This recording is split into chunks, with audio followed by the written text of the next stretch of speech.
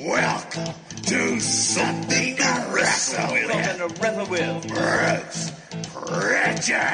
Pritchard. Well, you know. That's not a rib. She booted. No, yeah, but there's no box of gimmicks. Rumor and innuendo. I don't deal in rumor and innuendo. And was he there? I was there. I don't give a shit. I ain't scared. I ain't scared of shit. Fuck him. You, Bruce. I love you. Take double cheeseburger. You take the break. Well, you know. And then double mayonnaise. You know, it's called chicken salad. Double onion. You're nothing but an egg-sucking dog. Throw it in your Google machine. Goddamn, kid. Goddamn it. What the hell show you got there? I need more. Yeah. What say you? Pronouns, pal. And now, something to wrestle with. Con Bruce Pritchard. The second most recognizable athlete in the entire world today. Conrad Thompson. What happened when? What did Vince say about that? Well, to the I sure am so good tonight. Yeah.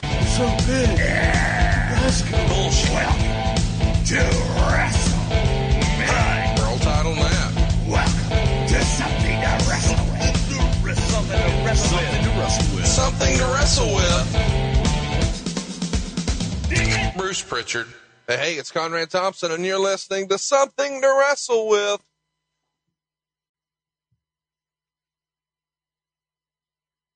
Bruce Pritchard. Bruce, what's going on, man? How are you?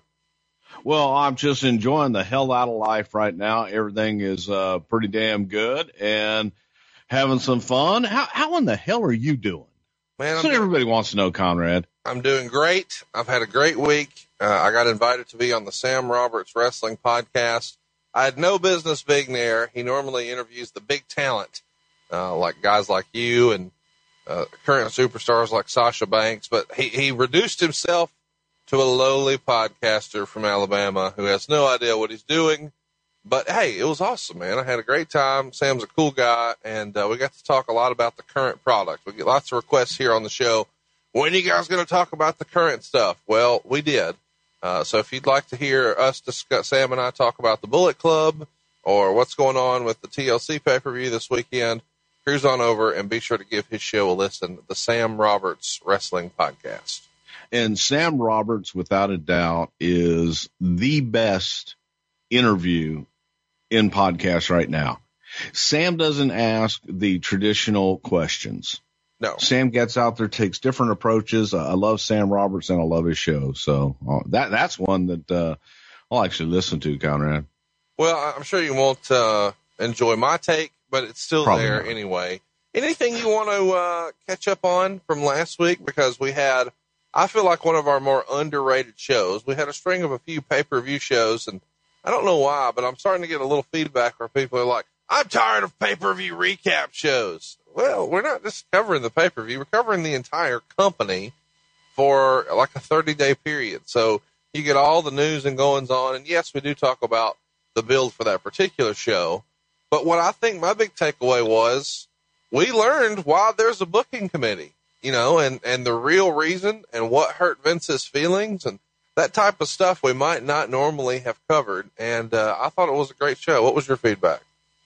Well, I thought the show that we did was a lot better than it deserved to be based on the perceived, and I say perceived, subject matter that everybody thought we were going to talk about. As you say, we dig in so much more and we talk about so many different things that, yeah, that's the subject matter. That's the time frame that we pick. And, hats off to Conrad Thompson for the research that he does and the way that he approaches some of this stuff. And I just sit back and tell stories. So my part's easy, but yes, it was crazy. And I always get a chuckle out of people that will say just what you said. Why are you guys doing the events, man? We want more of this.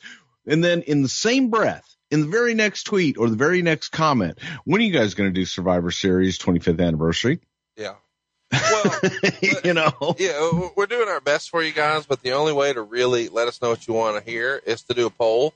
And I do encourage you to not vote on a topic based on just what you see at a glance. Because I get that No Mercy 1999 might have been a fairly forgettable pay-per-view to you.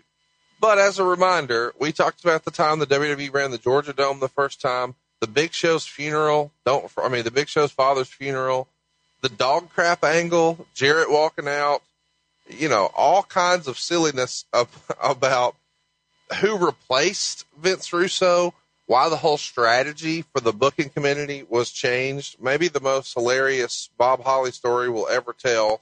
All the rumor and innuendo about Fabulous Moolah. So there's lots of stuff that you never really thought you were going to see in a show like this, but it's there.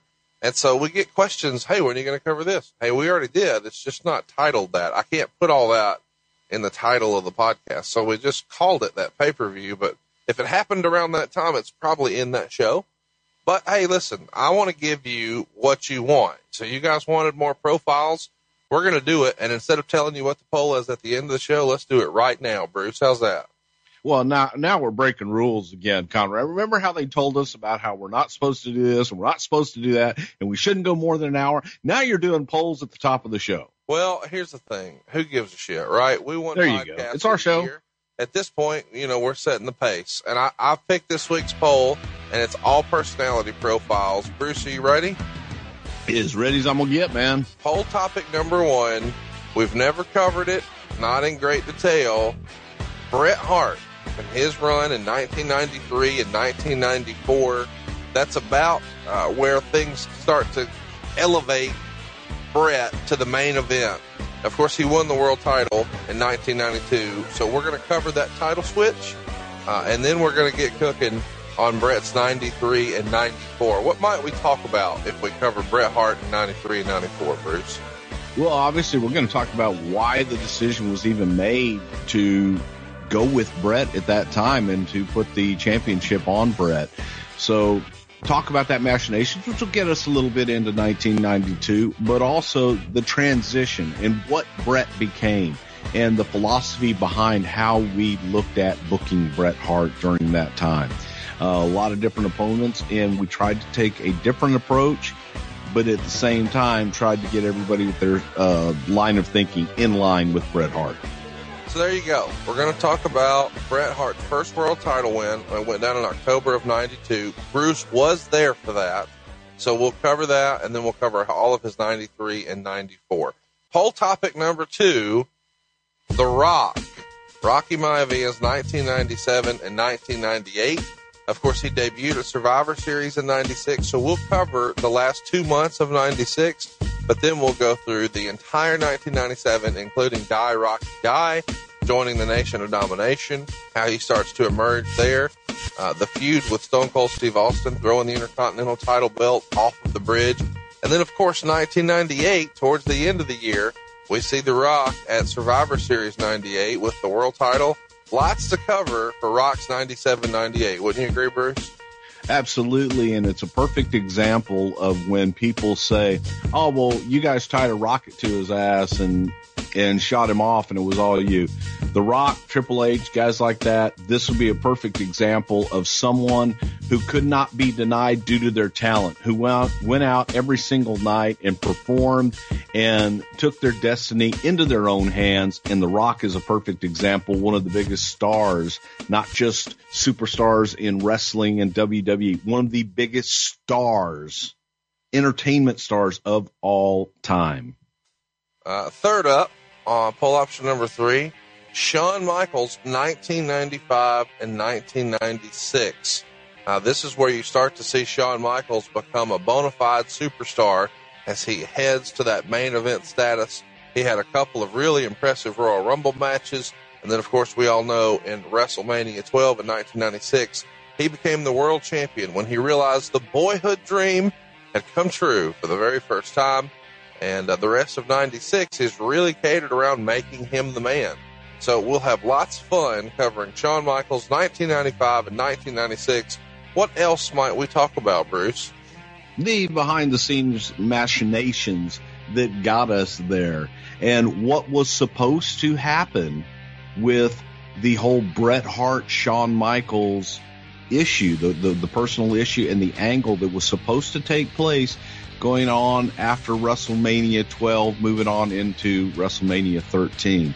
And just Shawn Michaels is one of the greatest performers ever in the wrestling business. If there was one guy that I can only watch one wrestler, I'd probably pick Shawn Michaels. I think he's one of the greatest of all time. But this was an important year in the making of the Heartbreak Kid, where he became Mr. WrestleMania. Last but certainly not least, I can't believe we've never really talked about this guy in great detail. Diesel in the World Wrestling Federation. We'll cover his entire run, of course, when he comes in all the way to the jump to WCW. There's been lots of talk about Diesel, lots of rumor and innuendo. What was the original plan for him? What did Vince see in him? What was the original idea? When was the decision made to make him world champion? And there is a rumor out there, there's a narrative that he's the worst drawing champion in history. Is that accurate? And is it fair to Diesel? We'll break that down and more. What else might we talk about if we talk about Diesel? Well, obviously we're going to talk about who wanted to bring him in and why. We'll talk about his, quote, weak chin and just all things Diesel. Look, usually you say to me, hey, who's going to win? What's going to win the poll this week? I can't tell you. Yeah. This is probably going to be the tightest poll that we have maybe ever done. So the reason we're doing the poll here at the top of the show is, or one of the reasons, is because we are going to have to tape this a little earlier than we normally do. I'm going to be out of town, so I need to get cracking on my research. So we're going to take the poll down early. So the poll is going to be done and finished Monday afternoon before Raw. So you need to vote before Raw. Get the word out. Tell your friends. The only place to vote is Facebook.com/something to wrestle. But by the time Raw starts, it's over. Normally we let this thing roll on in to Tuesday and sometimes Wednesday morning. We don't have that luxury here because I've got travel lined up. But this is going to be one of the biggest polls of all time. Let's recap. Poll option number 1, Bret Hart's first world title win through the end of 1994.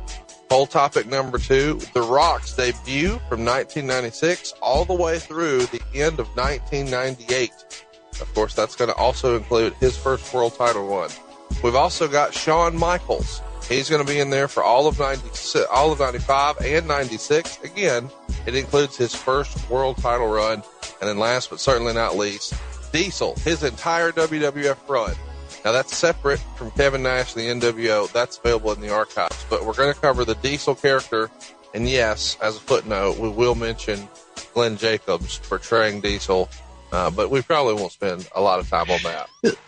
This is I think this is the biggest poll that we have ever done and probably going to be the closest. And all of these are great subject matters, kind of like the great subject matter that you can get when you come see us live. And Houston is taking off. Our next live show, November the 19th, Survivor Series Day in Houston at the House of Blues, boxofgimmicks.com. Conrad Thompson is going to be live in Houston, Texas. What kind of damage are you going to do in Houston on November the 19th when you get tickets over at Box of Gimmicks and see us at House of Blues? Well, I'm pretty fired up about it. You know, I had to miss the Detroit show for work reasons, and it feels like I missed a lot.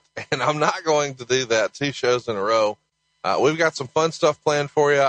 I've been writing down crazy ideas for weeks now. You can pick up your tickets at boxofgimmicks.com. They're still on sale, and we're going to make a spectacle of ourselves. Cruise on over to boxofgimmicks.com and pick up those tickets, and be sure to tell your friends to vote in this poll. And don't forget, we're still running a like contest. We're like more than 2/3 of the way there to a bonus show. It's free. Go like us on Facebook, facebook.com/something to wrestle, and tell us, what do you want, man? Do you want Bret Hart? Do you want The Rock? Do you want Shawn Michaels? Do you want Diesel? You're getting it next week. He's really here for what happened when Matt Bourne became Doink in the World Wrestling Federation. One of our more controversial polls. It feels like this dude has been up like a half a dozen times before he finally eked out the win.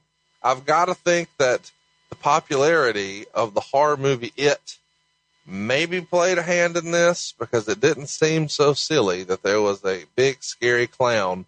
Were you surprised that Doink finally won the poll? Feels like our audience did a 180 for us this time. It's great too. I'm surprised, but I'm happy as well because Doink the Clown is one of the greatest characters ever to participate in the WWF. And I thought that he was positively, you always say, you look at guys and you look at talent as if they could headline WrestleMania. Right. Matt Bourne could headline WrestleMania. I would often chuckle, and we've actually talked about this at times, not with anybody in particular, but could you imagine Doink in the main event at WrestleMania and make it a circus big top feel for WrestleMania and have the whole thing be almost like a circus theme? Yeah, I just thought that would be great. It sounds ridiculous, but the visual of WrestleMania 9 was pretty fun. So I could get behind the idea that, that might have worked. I mean, Vince loves a big spectacle. You see just the sheer size of the WrestleMania sets these days. It would have been something to see for sure. Yeah. And Doink definitely could have pulled it off. And I think that he could have been, everybody's champion. Whether he was in the role of a babyface or a heel, I think that when he was in the ring, he was the best wrestler in the ring. And the best he just was so good. It was the best character Matt Bourne ever did.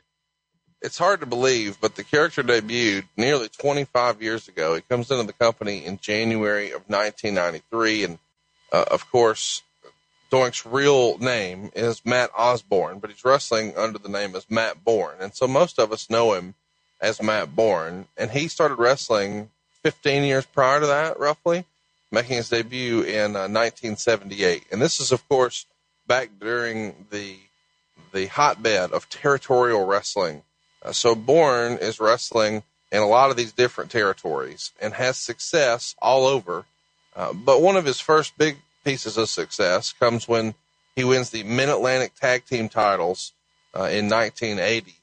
And I think most people listening to this probably know that Bourne spent most of his time in the Pacific Northwest. And up there, he was their heavyweight champion. And he wrestled with guys like Ted DiBiase, Jim Duggan, and they became the Rat Pack. That was the name of the gimmick. And he actually debuted for the WWF about 8 years prior to ever coming in as Doink. Back in 85, he worked in the Boston Garden where he wrestled Rick McGraw to a time limit draw. And the highlight of that early run is WrestleMania 1. I think a lot of people overlooked that, but he lost to Ricky Steamboat there in the initial WrestleMania. And I think a lot of people have maybe kind of lost that in history. When did you first meet Matt Bourne? It feels like you would have crossed paths with him a few times in the territories. I know that he worked a little while in World Class Championship Wrestling, and he was managed there by Percy. Would you have met him in Texas, or where did you first meet Matt? I first got to meet Matt when he came through. He came through originally for Southwest Championship Wrestling in like 1981, 82, somewhere in that time frame, and then he went from there to Mid-South. But I met him the first time. He had the bleach blonde hair and the beard. Was doing a team with Arn Anderson in Georgia Championship Wrestling, and then he came in to Southwest. Matt's a second generation wrestler. His dad, Tough Tony Bourne, was one of the legends. When they talk about old time tough guys, just real tough guys, Tony Bourne's name would always come up. And especially in Texas, because there was Tough Tony Bourne and a guy by the name of Irish Danny McShane that had a great rivalry that culminated with Tony Bourne's manager having to wash a jackass, a donkey, in the middle of the ring if they lost the match. And Matt came from that era, and Matt was taught to be, he was a tough guy. And he was taught to be believable and tough inside the ring. So he always carried that on throughout the years. But he came in for San Antonio, went to Mid-South, and formed the Rat Pack with DiBiase and Jim Duggan. Well, I'll tell you what, it's quite an interesting change from the way guys come into the company now versus the way they used to, because in these days it was pretty common for them to have extended runs in different territories. And independent wrestling, while it is still on the rise, Ring of Honor is probably having their best year ever this year. It's just not the same. Do you think that overall helps the business or hurts the business? Do guys have different opportunities to because now, because of the internet, even though these territories exist, you can kind of keep up with everybody everywhere. But that was a lot more difficult back then, was it not? Yeah, you didn't have the internet. You didn't have the kind of television distribution that they have now. You didn't have access to the information. For the most part, the only way you would get your information, if you could get them, were the magazines that were on the newsstands. Right. The aftermath. So that's how you kept in contact with what was going on elsewhere. This Mother's Day and Father's Day, look no further for the perfect gift than PaintYourLife.com. It's worked for me every time, and when I say every time, I mean it. I've used PaintYourLife.com to bring tears to the eyes of my mom, my dad, even my father-in-law. And right now, I'm ordering one for my mother-in-law, all from PaintYourLife.com. My mother-in-law's life is her dog, Missy. And this year, my wife and I knew exactly what to get my mother-in-law for Mother's Day, a painting of Missy. It really is that simple, too. All we needed was a picture from our phone. Boom, we're up and running. You see, PaintYourLife.com can really create a hand-painted portrait to fit almost any budget. And it's the perfect gift for your mother, your father, or both. I've used it, as I said, on almost every person in my life. I've given these to my wife. I've given it to my cousin, my mom, my dad, my father-in-law. If I'm looking to give a truly meaningful, personable gift, I know the PaintYourLife.com has my back. And they're going to make it easy. You can go ahead and start the entire process in less than 5 minutes. And what's really cool about PaintYourLife.com is they can even combine photos. Maybe you want to put two people who never met in one of your favorite vacation spots. You can do that. Just upload the photos. Bam, you're good to go. Maybe Grandpa never got to meet his grandson. With PaintYourLife.com, that can become a reality. You can put people and places together, even if they've never been there. You pick the artist, you pick the medium. Do you want oil, acrylic, watercolor, charcoal? You can even go ahead and pick out an awesome frame. The whole process to get started, as I said, takes less than 5 minutes, and you can actually get your painting in as little as 2 weeks. But you work hand in hand with the artist to get every detail perfect. If you're looking to get those waterworks going, to have your mom or your dad tear that paper and just almost be overcome with emotion, that's what I got, and I've never gotten that reaction to a gift card. You can give the most meaningful gift you've ever given at PaintYourLife.com. There's no risk. If you don't love the final painting, your money is refunded, guaranteed. And right now, as a limited time offer, get 20% off your painting. That's right, 20% off and free shipping. Now, to get this special offer, just text the word WRESTLE to 87204. That's WRESTLE to 87204. Text WRESTLE to 87204. Paint your life. Celebrate the moments that matter most. Message and data rates may apply. See paintyourlife.com/terms for details. Afford Anything talks about how to avoid common pitfalls, how to refine your mental models, and how to think about how to think. Paula, while certainly you can mess up on $1 million a year, it is far less likely than it is on $30,000 a year. Right. I would meet wonderful people that were struggling with a budget that was super tight. It was 100%. You need to make more money. Make smarter choices and build a better life. Afford Anything, wherever you listen. It's just interesting to me because it feels like guys could get lots of different chances. You know, he could be with Percy in World Class, and he could be at WrestleMania with Ricky Steamboat, and he could be with DiBiase and Duggan and the Pacific Northwest, but he could tag with Buzz Sawyer in the Mid-Atlantic territory, and never shall these two paths ever meet, you know, so he could be different characters or different incarnations and kind of reinvent himself. And that's a little more challenging these days. So he got to take chances early on. You know, we mentioned Buzz Sawyer there briefly. We haven't spent a lot of time talking about Buzz on this show before, but there's rumor and innuendo out there that The Undertaker didn't have the best experience with Buzz Sawyer. Have you heard that before?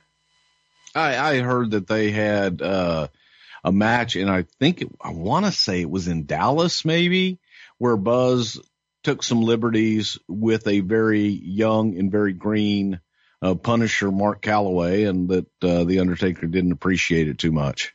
Well, the word I got was that Buzz apparently ripped him off for training, and so maybe Mark Calloway had paid a bunch of loot, and then Buzz just skipped town on him or something like that.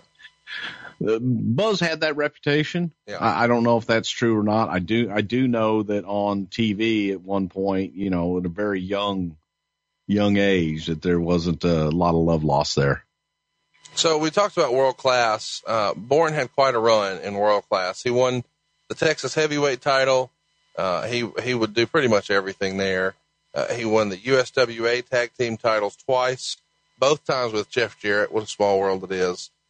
He would win the USWA Texas heavyweight belt by defeating Kerry Von Erich, and he even had some matches and some tag matches with and against the Dingo Warrior, who would go on to become the Ultimate Warrior. But then he gets his call up to the big time, I guess. In 1991, he joins WCW, where he wrestles as Big Josh. How would you describe the Big Josh gimmick, Bruce? Is a goofy lumberjack.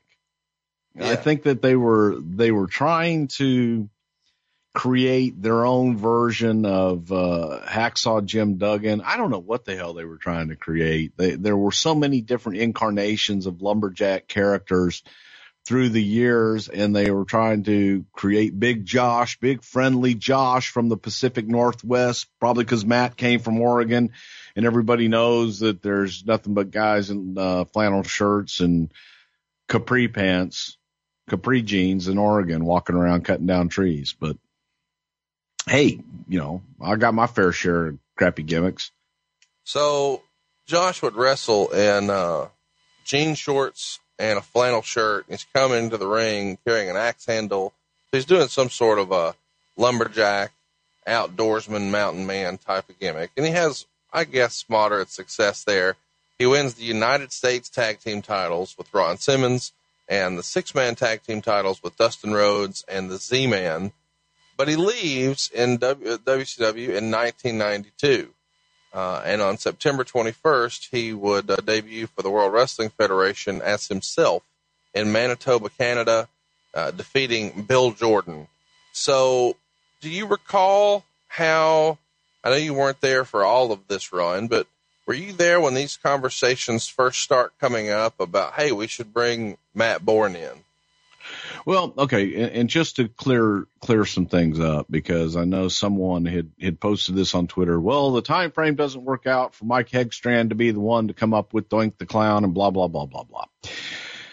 Folks, sometimes people come up with ideas year, 2 years before they ever actually come to fruition. And you can always draw back on them and go, hey, remember so-and-so said this, or remember this, and it actually finally comes to fruition. It isn't something where we're going to make him a clown and automatically the clown circus thing just starts shooting out clown gimmicks.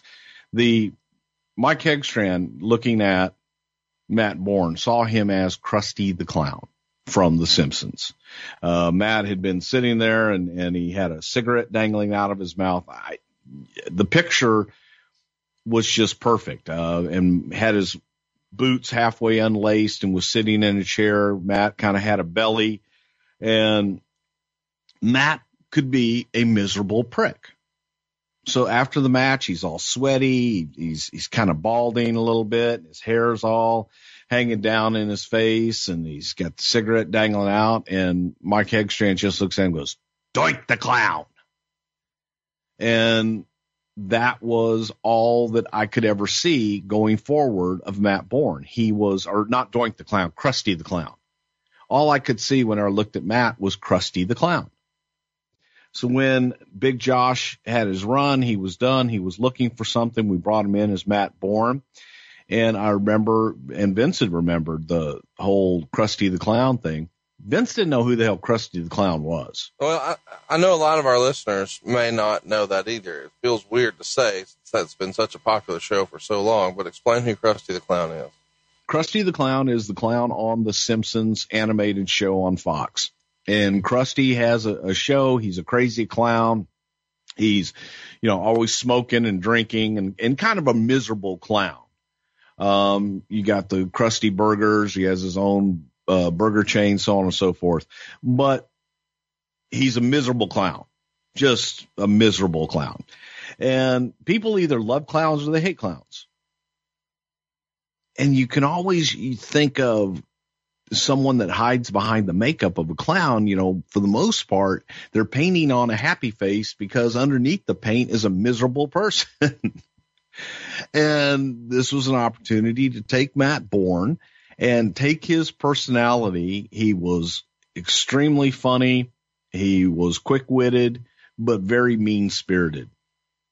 And just take that personality, transform it into a character that is not Matt Bourne, because Matt could be a little bit dry, and put some paint on his face, and all of a sudden, Doink the clown is born. So it all comes from an original suggestion from Hawk. Who brings that? Who realizes this is the guy we need and the time we need? Do you remember those early conversations? Matt had finished up his run in WCW. He didn't want to go back there. He came up. We were in upstate New York or Canada, somewhere up there. I want to say that we were actually in Buffalo, but I just remember him being in the dressing room. He came up for a quote tryout, see how he looked and see how he was moving in the ring. He wanted to do it as Matt Bourne, and Pat and I reminded Vince of the Krusty the Clown deal. And again, just had to go clown, evil clown, Vince. And there was a movie out, and it was Evil Clowns from Outer Space. Mm-hmm. I think that was actually the name. I think it's called Killer Clowns. Yeah. Yeah. Killer Clowns from Outer Space, where these clowns come down in their heels in the movie. It's from 1988 is when it was released. Right. So we got Vince the movie to show him this is what a bad clown looks like. Mm-hmm. Got him, obviously, made him watch The Simpsons, made him watch Krusty. And Vince embraced it. Vince thought it was hilarious. Vince thought that it would be a great character or something that everybody can identify with the clown. Like I said, you either love him or hate him. So who's all involved in pitching Vince on this and showing him the material? Originally, it was all me and Pat. Okay. And we're originally the ones that brought it to him. And then we had Creative Services is the one that came up with the outfit and came up with the drawing for the clown face and all that. Well, did you guys discuss any sort of potential names, you and Pat and Vince? We probably did, and I couldn't even tell you how Doink came up. I know Vince is the one who ultimately decided on it. I did not come up with Doink the Clown. It was the best of my recollection. The big hammer that he had in the beginning? Okay. I think that the art department had drawn the hammer, and they put like sound effects, doink and bong and bing and all that stuff on, around the hammer. And I think that's that Vince kind of gravitated to. That's his name, Doink. Kind of like Dave. It's a sound he makes when he walks down. He's Doink. He ain't, Michael Hayes had been wanting to come in at the time. Who knows? He might have been named Dave. Vince has some sort of weird, maybe he doesn't, but he has a giant, oversized, silly hammer like this in his office with the old school WWF logo on it. You've never talked about that. Do you know where that came from or what it was about? The hammer was a gift that somebody gave to him. That was the hammer competition, and it's a big wooden, like the hammers that they use at carnivals. Yeah, so you do the strongman deal, and you see how far up it goes. Right. Yeah. And someone gave that to him. Might have even been Linda, but somebody gave it to him. It's a pretty nice wooden one with the WWF logo on it.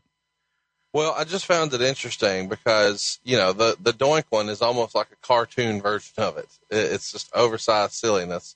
And it makes sense that it would be there. When you were first coming up with the gimmick and talking about the character, when did you guys decide on like the mood of the music and the facials and the silly gags, like the the flower that squirts water. Did you guys have any of those? Like, how early on was that an idea? Was it once you had Matt born and you had the outfit and you were just trying things? Or did you know right away, oh, we could do this gag and he should behave like this? When do you lay all that out? As you go along and you start talking about what ifs and all these things. Pat Patterson, as a child, ran away from home to join the circus. Really? Yes.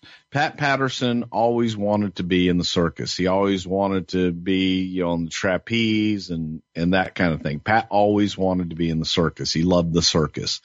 So Pat had this fascination, with the clowns, and the two of us together, and then you throw Vince in that mix, who's childlike as well. And you start talking about what is an evil clown? Right. And we're all doing the music. And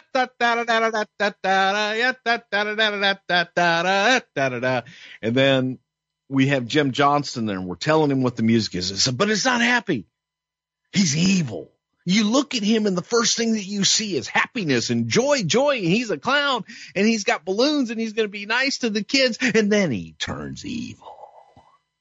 And the things that we would come up with is instead of bringing joy to kids, he would make kids cry.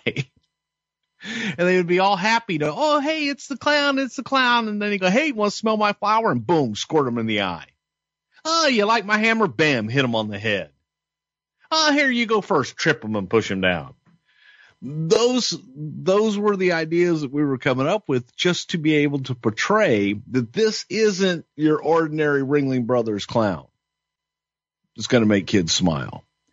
And we would put him up in the crowd, and we would have him do stuff. And then you would see the look on his face where he would be happy and joy. And then he would just go, yeah. And you would see him turn into evil Doink. Let's talk about, when you guys knew that Matt Bourne was the guy. Did you have the character kind of mapped out first, and you're looking for who could portray it? Or when Matt has interest, are you guys just sitting around trying to think of, hey, what could we put on him? And then somebody brings up, oh, what about that clown thing? It was Matt Bourne looking for a job, and Vince not knowing what to do with Matt Bourne, and revisiting the idea and the comment made by Mike Hegstrand. He's Krusty the Clown. Let's make him an evil clown. So there you go. Let's paint his face up. Chat me up about if he hadn't been Doink, who do you think would have been considered?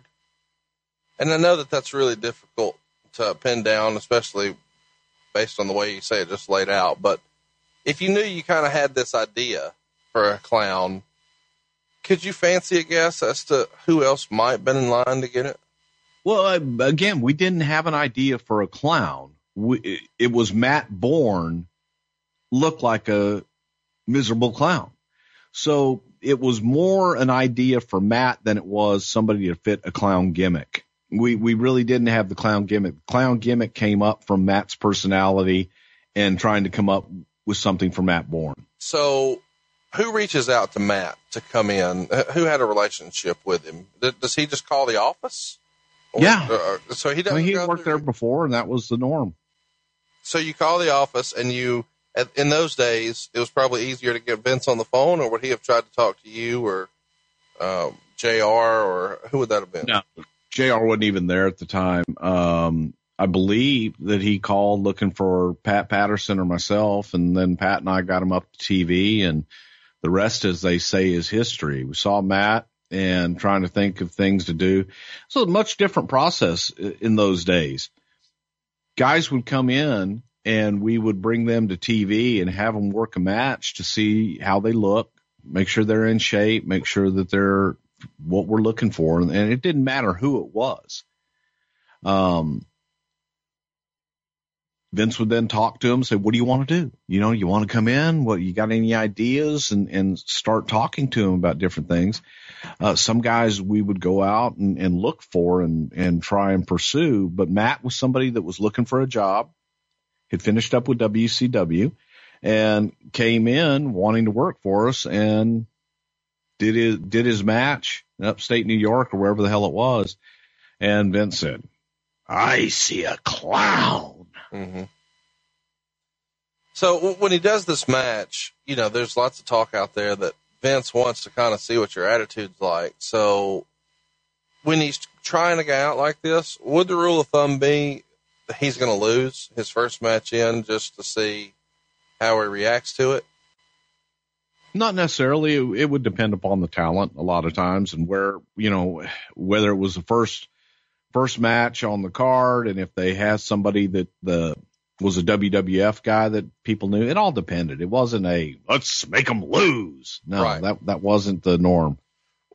Chat me up. Do you remember a situation where there was a guy who Vince maybe had some concerns about what his attitude might be, and he thought, let's just see on the first one? Do you remember a particular performer where that was the theory? Let's just try it out. Dusty Piper. Okay. So there you go. So eventually he shows up on Raw, January 11th, 1993, and he's shown ringside messing with fans.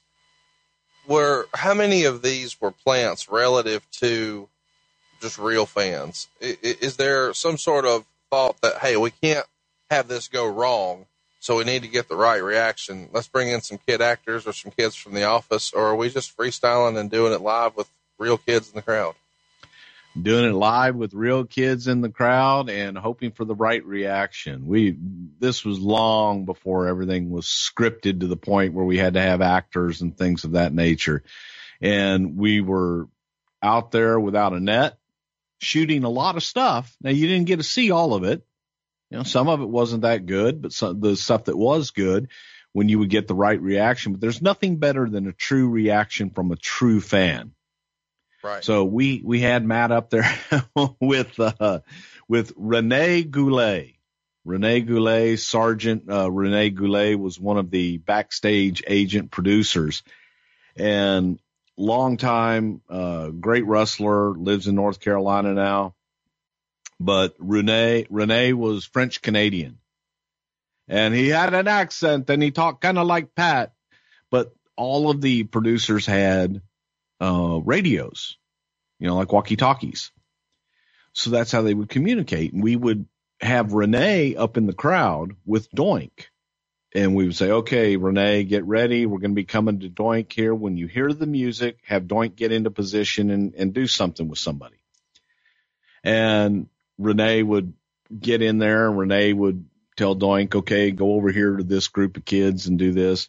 And the best thing that came out of Doink, one of the things was Doink goes into a group of kids and he's doing his stuff. Well, the kids basically kind of tackle Doink and Doink falls and Doink is going down the steps, falling. And the camera is looking for Doink. And all I can hear on the radio, and everybody hears it because everybody's got the radios on, is the clown is down, the clown is down, the clown is down. And we use that to this day. You probably walk up to Vince McMahon and go, the clown is down. And he'll burst out laughing, thinking of Rene Goulet and Doink the Clown. Are you down with the clown? Whoop, whoop. I don't even know what you just said. So we talked about kind of how the character came about. And I know that Matt was looking for a job. What was his reaction when you guys pitched the Doink character to him? Because obviously he had been portrayed two ways: a legitimate badass wrestler with the Rat Pack, and then this goofy, hey, I'm carrying a bear to the ring, Big Josh. Now he's a clown. Your reaction, I mean, do you recall the reaction from Matt Bourne when you guys first pitch him on this? Who brings up the idea and how does he take it? Vince brought up the idea 100%. And of course, Pat and I both talked to Matt after his initial meeting with Vince. I think in the beginning that Matt was unsure about being a clown. He was, man, I'm a second generation wrestler. I'm a wrestler's wrestler. You know, I'm not a clown. And it took a little convincing to sell him on, we want you to be a wrestler's wrestler. We want you to be the best wrestler's wrestler in clown makeup. Because we want this to be the exact just opposite of what people expect this to be, kind of a goofy gimmick. But when the bell rings, you are a sadistic, mean, absolute, just villainous bastard in the ring. And a big smile came across his face. And he says, I can do that. He thought he was going to be a cartoon. Right. But he got the point of getting people off guard with makeup and with his outside appearance just to beat the crap out of him in the ring and torture him in the ring. Right. He liked that. Do you think at this time that people started to think about the merchandising opportunity that existed? Because it feels like a Doink the Clown character is going to have, to use the old school wrestling term, he could have a full gimmick table of different shit to sell fans. Would you agree with that? You would think so, but at that time, heels don't sell. Okay. God, why would you have heel stuff? And there wasn't even talk yet about him ever being a baby face. Okay. So let's talk about some of the different pranks that were being pulled. This feels like something that would come up in a meeting, well, what can we have him do? He's going to mess with the crowd. What's he going to do? Do you remember any of those conversations and how they came to be? They would be opened up just like that in a production meeting, and guys would raise their hands for just different practical jokes to do. And the big one was the water, where you would have the flour and you'd squirt them from somewhere else, and just being mean to kids, pies in people's faces. He actually had a squirting nose at one point. Only had one shot at it, but he had a little squirting nose. Tripping children, pulling their hair, the old tap them on the shoulder, just dickish bully. This was a bully clown that was there to bring joy, but he really wanted to make kids cry and make them sad. And I think he did like a whoopee cushion thing. Tell us about the finishing maneuver. Is that something you guys lay out in the meeting with him, or where does the finish come from? That was Matt Bourne's finish. He used to call it bombs away. And it was a finish that his father used to use many, many years ago when not a lot of people came off of the ropes. And his dad, Tough Tony Bourne, did this finish. And that was something that Matt had done since day one in the business. And he called it bombs away. So he wanted to continue to use that finish. Well, what better name than the whoopee cushion? Right. I think Pat came up with the name. The whoopee cushion. And when he hits it, there's a big fart on the guy right on his chest. So the first big angle that we see Doink involved in goes down on Raw. It's in January, and Doink is messing with fans at ringside, and Crush comes down to confront him. And, of course, this isn't Demolition Crush. This is the Hawaiian Crush, the orange version of Crush. And he comes down. Shaka-bra. There you go. And he attacks, or Doink attacks him with a prosthetic arm. And Crush does a stretcher job to sell the attack. So Crush is a big dude, and he's been with the company for a while now. He's trying to get over in a new character, certainly a departure from the Demolition character he had success with. We've talked about how Matt felt about it. What did a guy like Crush think about working with a clown and having to do a stretcher job? Is this something you guys have to explain or sell, or is he a good soldier and just doing what's asked? Well, first of all, Brian Adams was a great soldier, Crush, and they knew each other. Brian and Matt knew each other from Portland, from the Pacific Northwest. They had both worked up there, so they were familiar with one another, knew they had chemistry, and we were looking for something for Crush to be this next big baby face. We're also looking for something to get the clown over. Crush was starting to get over as a babyface. People liked him. So we thought, well, hell, let's put these two together. The best part of the Crush Doink, no, it's not the best part, but it was for me, was when we carried Crush off in the stretcher. The suggestion came that we're going to have him off TV for a while. We don't want him working on TV for a while. So let's go and shoot vignettes that really get this son of a bitch over strong as a babyface. Brian lived in Kona, Hawaii. What better place to shoot vignettes than in Kona, Hawaii? She sold Vince on flying you to Hawaii for a vacation. Wink, wink. We were in California, and I said, "You're so happy to tell this." I said, "Vince, I'm halfway there." I said, "I'll do this down and dirty. I'll bring one guy with me, man. I'll bring Steve, and I cannot remember his name. I've got his picture up here on my wall. But the idea was, I'll bring Steve. He'll be camera, director, sound guy, everything. We'll get the equipment over there. Man, we'll knock out 10 weeks worth of vignettes. I will get more out of Kona, Hawaii than you could ever possibly imagine. Now, it may take me a while. I'll probably have to stay there about, maybe a week. But you got 5 days, pal. So Steve and I got on a plane, headed over to Kona, Hawaii. And you had with Crush. A company paid for Hawaiian vacation for 5 days. Stayed at the Hilton on Kona, and there are no beaches. There's only, in Kona, it's all volcanic rock, so there are no beaches. But we stayed like right on the water at the Hilton in Kona, ate coconut pancakes every morning and egg white crab omelets. It was insane. They had one beach, a black sand beach. And you know who Loretta Lynn is? Yeah. The country singer? Yeah. Loretta Lynn has a house on the only beach in Kona.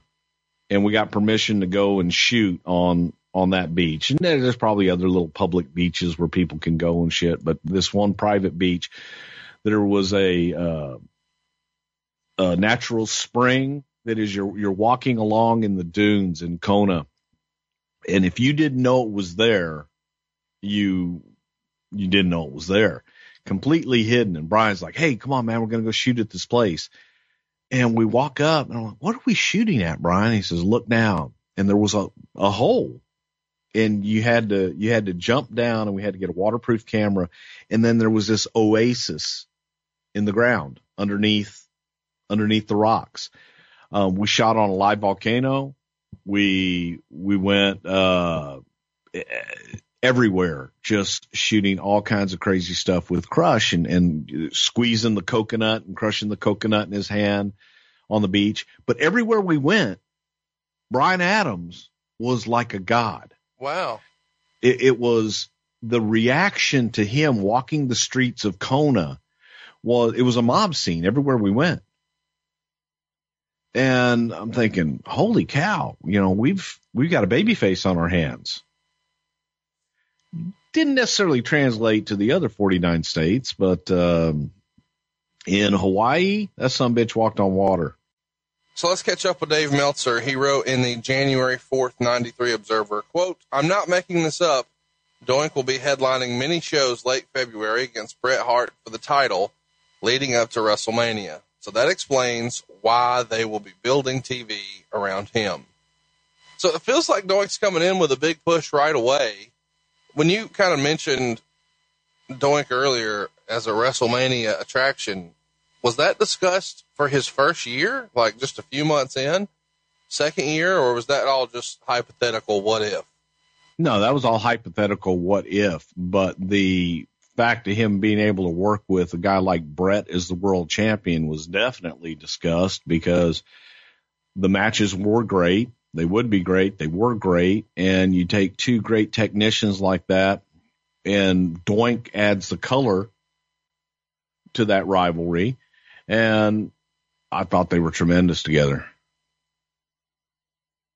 Yeah. And here's the deal too. You know, I feel like a lot of people, kind of forget what the business was like back then, but you needed somebody who was easy to boo on the house shows for Brett to work with, and someone who could put on good matches. So while it may sound crazy that this Doink character is debuting with the big push, when you look at those kind of qualifications, it makes sense. Sure. And I'll tell you what happened kind of early on. We had agents, we had producers that would run the live events. So you had different agents, running different shows, and every morning or evening, whatever it would be, you would get a report, and we all had fax machines. We would wait for that fax to come through first thing in the morning, and it would detail the previous night shows. Every single match was detailed, how it was, what kind of reaction the guys got, how the match was, did they buy the finish, anything unique happened. And myself, Pat, and Vince would get these things first thing in the morning, and Howard Finkel would type them all up for us. But the agents used to call in on a line, and they would dictate, for lack of a better term, exactly how the show was. They just would leave a message, a long message on this tape deal. And for a while we had girls in the office that would transcribe it, but Howard would actually transcribe it and translate it, because sometimes he would understand what they're saying where the girls would put it literally, and it would make sense. Right.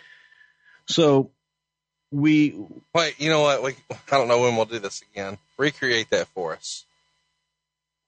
Recreate what? Hypothetically speaking, she's listening to the message and she's going to write it down. Break out because I'm sure you're going to try to do it anyway, your ditzy receptionist who doesn't really understand the crazy insider jargon of professional wrestling. Well, we'll see. The problem was you would have someone like Chief J Strongbow. Strongbow had nicknames for everyone.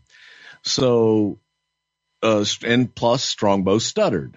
So you would have something like, well, in the last match, Stu got in there with that fucking clown, and the fucking clown did his thing, and Stu did the wrap around the little leggy thing on him and popped him, and it was a big pop, and it was a great match. I love Stu. Translated, Bret Hart faced Doink. Bret beat him with his finish, and the crowd popped. But the girl would write the girl would be woo woo woo woo woo. Stu put the leggy thing on the fucking clown, and I'm like, what the fuck? I used to this is terrible. I used to have to, I kid you not, there was this one young lady, very, very sweet lady, very nice lady.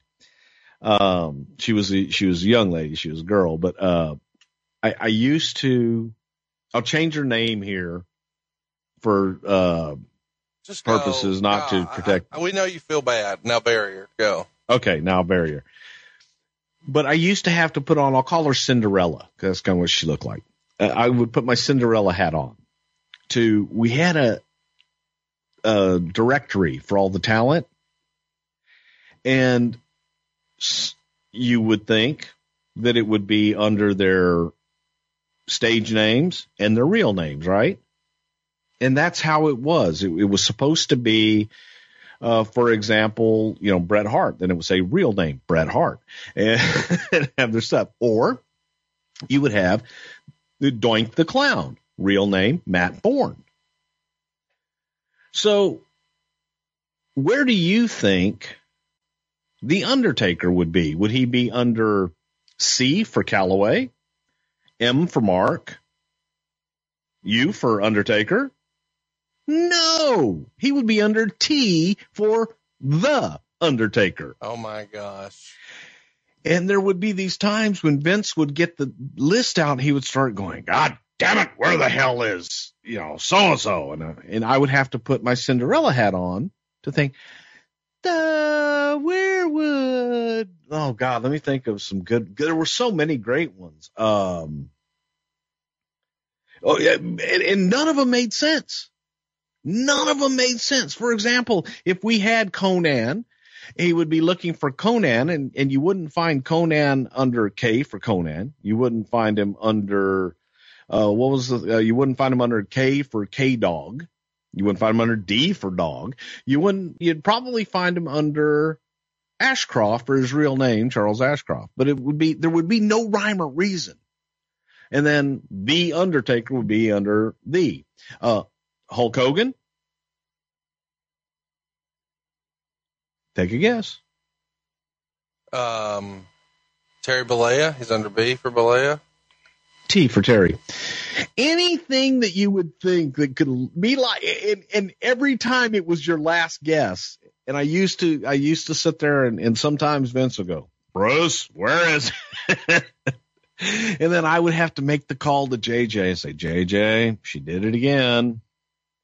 And then JJ would say, be like, well, where do you want it to be under? What do you guys want it to be under? You want it under their last names, real last names? Well, no, because Vince doesn't always know their real names. Well, do you want to, let's put it under their stage names.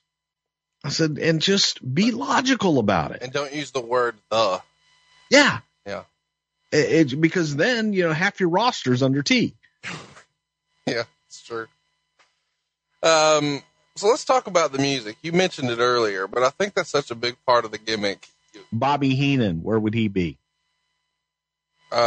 He'd be under B for brain or No, W for stupid. T for the brain. God. Don't you have a Cinderella hat over there? No. Come on.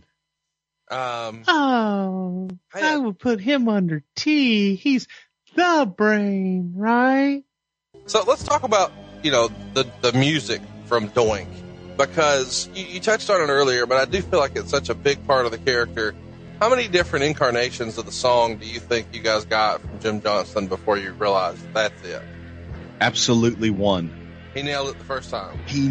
Well, the funny thing is, we're sitting there and we're explaining the character to Jim Johnston. And of course, Pat and I and Vince were all doing the da da da da da da da da. He goes, and then it's got to turn evil. And Jim Johnston sat there and he was like, da da da da da, and he's playing the piano type stuff with his hands. He nailed it the first time. And when we heard it the very first time, said, that's it. And Jim didn't always nail it the first time. Most of the time it would take a few go rounds before he'd get it right. But on Doink, one time he got it. Do you remember a time where there were multiple versions from Jim before you felt like he nailed it? Was there a character or a theme in particular that sticks out to you? Oh my gosh, there's so many. Lex Luger. I apparently really upset Jim one time when he was doing the first pass of the I Need a Hero or whatever the hell that song is that we did for Lex during the bus tour. When I told him this is when I was meaner. I told him that was the worst piece of shit I'd ever heard in my life. Oh my God, what's wrong with you? You can't talk to people like that. I know. And that was bad. And I was bad. And I admit it, but it was the worst piece of shit I'd ever heard. And then I learned to not say it when it was. Then I learned not to actually let the words, it's okay to enter it in your brain, but don't let your brain dictate to your tongue and your mouth to spit that out in public where everybody can hear it. It's very bad. Brother, don't say on your head what you really thinking. So, but there were times that there was a period where everything sounded like Bam Bam Bigelow's theme. I want horns. And Vince would do the saxophone horns and shit. I want big. Vince always, I want big. I want horns. The Nation of Domination took a few times, but when Jim got that, boy, he got it. There were just a lot of different people. Sometimes it's a feel. And that's the thing about music is it has to feel right for the purpose that you're using it. And I would say that Jim Johnston had about a 90% He could get spot on, man. If he saw the talent and he could meet with the talent a little bit, he would get their identity in music. What do you remember being Vince's favorite theme song? Was there one in particular that Vince was just really into and like cartoonishly bobbing his head around and moving his shoulders? Or yeah, that's it. God. Yeah, all the ones that sounded like Bam Bam Bigelow. Yeah, give me those horns. I love that shit.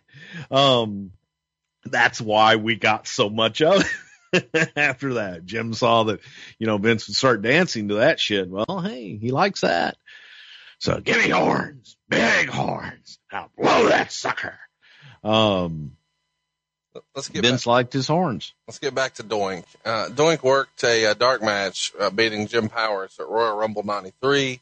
And just a few weeks in, the Observer readers were not a fan of Doink. In the January 20th Observer, it was voted the second worst gimmick in wrestling, number one being Papa Shango. I actually like both of those gimmicks, don't you, Bruce? Absolutely. Who voted worst gimmick? Readers of the Wrestling Observer. Oh, yeah. Well, okay. That pretty much says it all right there. Two of the best gimmicks of all time. In mid to late January, Doink was subbing for the injured Razor Ramon against Mr. Perfect on the house shows, and Doink would usually lose by DQ because Perfect would press a button on the flower on his chest, and then some sort of stuff would fly out into Perfect's eyes. This feels like a Bruce Pritchard idea. Actually, that was a Pat Patterson idea, but hang on. Let me just digress. Let's go back to the gimmick thing. Hey, I got a gimmick for you. How about I win the belt and then I just beat everybody? There's a gimmick for you. How would that rate in the Observer rating thing? I got to give you a sidebar story here on Doink the Clown. The very first time that Doink ever worked, we had somebody that was either out with an injury or what have you, and we sent Matt in to replace him. This was before Matt was ready. We had done the vignettes and everything, but they had all been done either at TV or in the studio. And Matt didn't have the face paint and all the other stuff. So it was in Houston, as a matter of fact, at the Summit.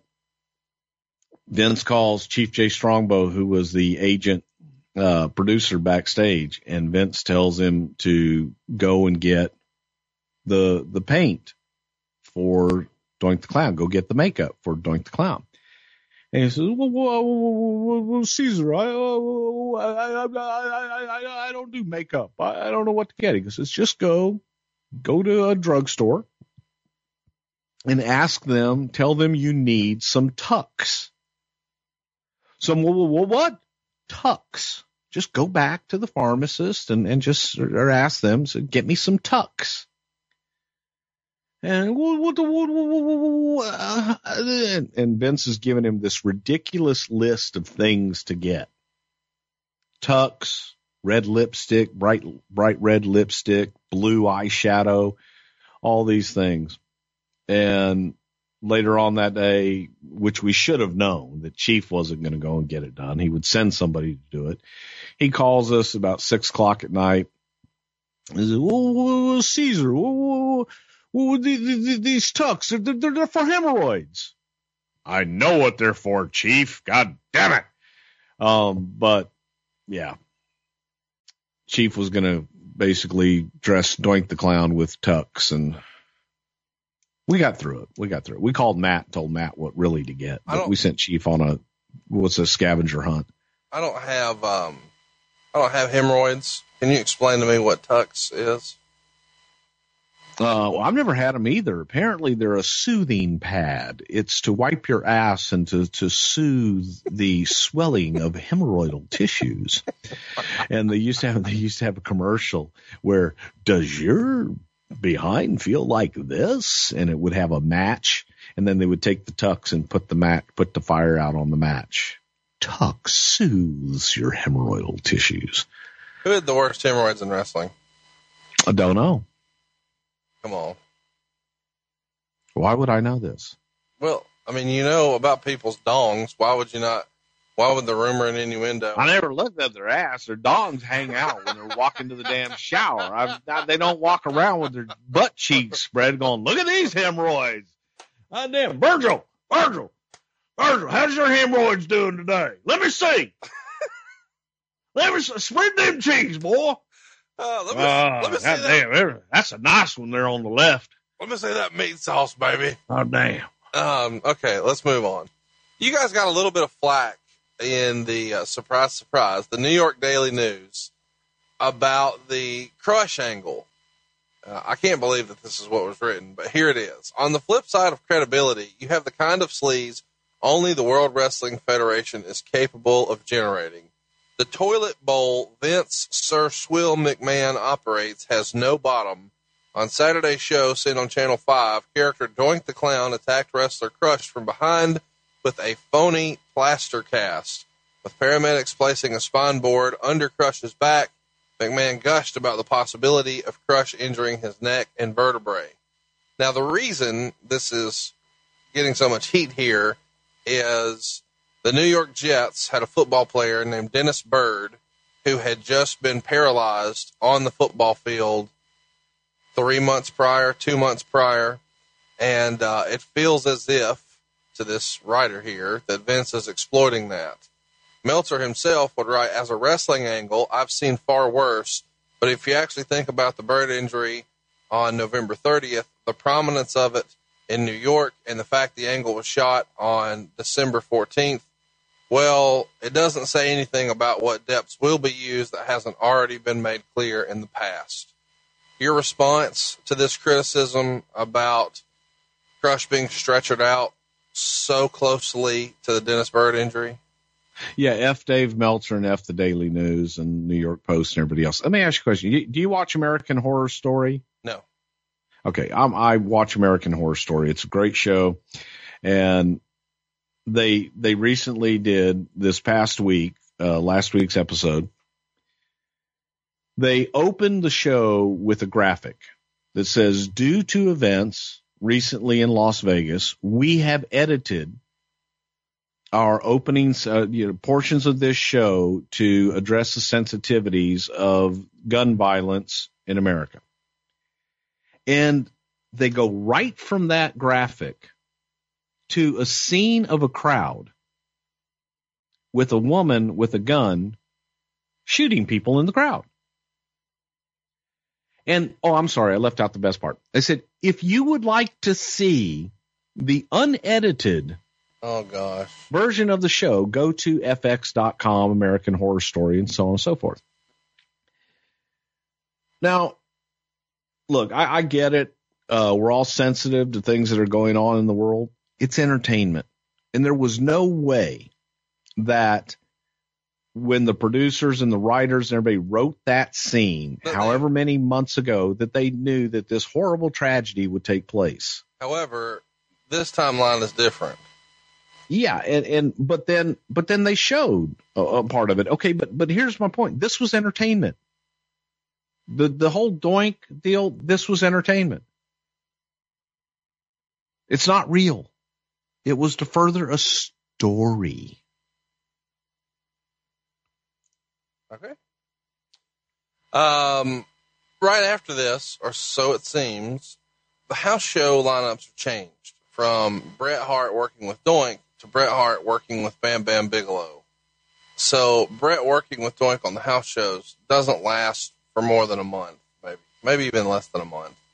Was that in response to the criticism, or was it in response to Matt and Bret not having the type of matches you guys wanted? No, it was just simply in response to getting a different heel in there to work with Bret Hart. All right. There was no issue with Bret and Doink. No different than Steve Austin and Shawn Michaels when Steve Austin first came in as the ringmaster. Zero issue. Just wanted a heel to work with Shawn Michaels. During this time, just wanted heels to work with Bret Hart. So we had Bam Bam, we had Doink. There's probably others in there as well, mixed in that with Bret. In the February 22nd Observer, Dave wrote that the local newspaper in Portland ran an item on Doink being Matt Bourne, calling him former high school football player and wrestling star at Milwaukee High. And Dave wrote, I'm told about 75% of the fans in the building knew Doink was Bourne. Bourne's father, Tony Bourne, was a legendary wrestler in that circuit in the 60s and still a name everyone in the city knows. In Stockton, Doink was cheered in his match with Bob Backlund. Do you recall there being any sort of heat with the office about a story like this being run? Because at that time, you didn't really want to draw attention to the fact that these guys were real people. You wanted, kayfabe to be alive, and this is Doink the Clown. It's not Matt Bourne. What's Vince's reaction to a story like this making its way to the paper? Those things are going to happen, especially in your local press where you have a name like that. It's just going to happen. You don't like it, but you just have to bite the bullet and move on. And I think that when they draw attention to it, yeah, you're going to get that kind of reaction, but there's not a whole hell of a lot that you can do about it. It's a fact of life. You can sit there and bitch and moan about it and be upset about it. That doesn't do anybody any good. Doink beat Koko Beware on March 1st on Raw, and 2 weeks later, he beat Kamala by countout. And in mid to late March, Meltzer wrote that Doink was doing house shows with Tito, Crush, Tatanka, and Randy Savage. And he says that Doink was cheered like crazy at all the house shows this weekend, which frustrated Tito Santana a lot. Doink throwing the pie at Rob Bartlett on Monday Night Raw turned him completely, at least for now, in the eyes of the fans. Do you recall, is this pie throwing situation with Rob, this feels like something Vince would have wanted to happen and not smarten Rob up about? I love it. Yeah, Rob, I don't think Rob was smartened up. Whose idea? Is that a Vince? Oh, that's 100% Vince. 100%. Just go out and we would do things with the bucket. Sometimes there'd be confetti. Sometimes there'd be water. No one really ever knew who was going to get it. March 22nd, Doink beat Koko Beware on Raw. And now we're here at WrestleMania 9, where Doink is going to make his pay-per-view debut for the World Wrestling Federation against Crush. And of course, Doink gets the win in about 8.5 minutes. Meltzer wrote, not much crowd reaction for a grudge match that has been pushed so hard. Doink did a pile driver early, although they never acknowledged Crush's bad neck from the angle. They traded some decent action with Crush getting his Crush move on once, but Doink made the ropes. The second time, Doink hit the ref and tried to go into the ring, but Crush pulled him out. He goes to put the move on again, but no ref. So a second Doink does a run-in and hits Crush with the fake arm, and the ref counted the fall. The fans were cheering the finish. The two Doinks were making weird faces at each other, doing a mime bit that was really well done. The second Doink was Steve Kern. Of course, we know him as Skinner, who shaved off his beard in order to play the role. He hid under the ring from the fans before the show and then stayed under until the show was over and all the fans left the building, which explains his disappearance with nobody seeing him. He'll be wearing a fake beard in whatever future Skinner matches he has to work. But it probably won't be that many more since both Doinks were together on TV the next day. Star and a half. We covered this in our WrestleMania 9 episode, but it's one of the more iconic moments in the history of Crush, the double Doink. I know we talked about it, but touch on it briefly for those who maybe missed WrestleMania 9 in our archives. I think that when you go back and you look at all-time great finishes that people remember, they remember the twin referees from the main event, and I think they remember the double Doinks. It was masterfully done. We're talking about it today, yeah, because we're talking about Doink, but also because it was so well done. And it was probably too well done in that people appreciated the cleverness of the evil clown Doink that, what's to hate about that? It was a great finish and very well done. Why was Skinner the right guy? I think Steve is the one that brought it to us and might have had the idea, but they had the same body type. They looked, they looked pretty much alike size wise. And when you put the makeup on, he was a great wrestler. And we were thinking, in addition to that, if this thing works and takes off, oh my God, we may have two Doinks and we might have a tag team here. So was there ever any serious consideration given to it being a tag team? And if so, like a name or the name of a second Doink, or would they just both been Doink, like Doink 1, Doink 2? Doink Uno and Doink Dos. We considered it, we talked about having multiple Doinks. The issue became, it was shortly thereafter in the Manhattan Center that we did the multiple Doinks. Right. We had Kern, we had Brawler, we had someone else in there as well. And it became better thinking that, okay, if we only have one Doink, you never know how many are going to show up versus trying to do a team. Right. That makes sense. There's rumor and innuendo out there that Kern actually worked his Doink on a tour through England after Mania. Meanwhile, the company was running a second show in Scotland, and Matt Bourne would be Doink there. Do you remember Kern actually working matches on a show without Matt Bourne as Doink during this? Yes, and I do think that we did do that a few times, yes. Was there ever any consideration to putting a Doink Hulk Hogan program together? I'm not saying that to be funny. It feels like Doink would have been a perfect heel for a Hulk Hogan. There wasn't any talk about it because Hulk wasn't full-time during this period, and it would have been great. Yes, to me, I could just hear, let me tell you something, brother, you evil clown. And just, Hogan cutting the promos. You don't put smiles on kids' faces, brother. You're messing with my little Hulkamaniacs, dude. Yeah. Yeah. I think that some of those could have absolutely been classic. And, unfortunately, nope, never got that far. May 1st, Doink is working to a time limit draw with Mr. Perfect in a King of the Ring qualifier. A couple of weeks later, they do it again on Wrestling Challenge.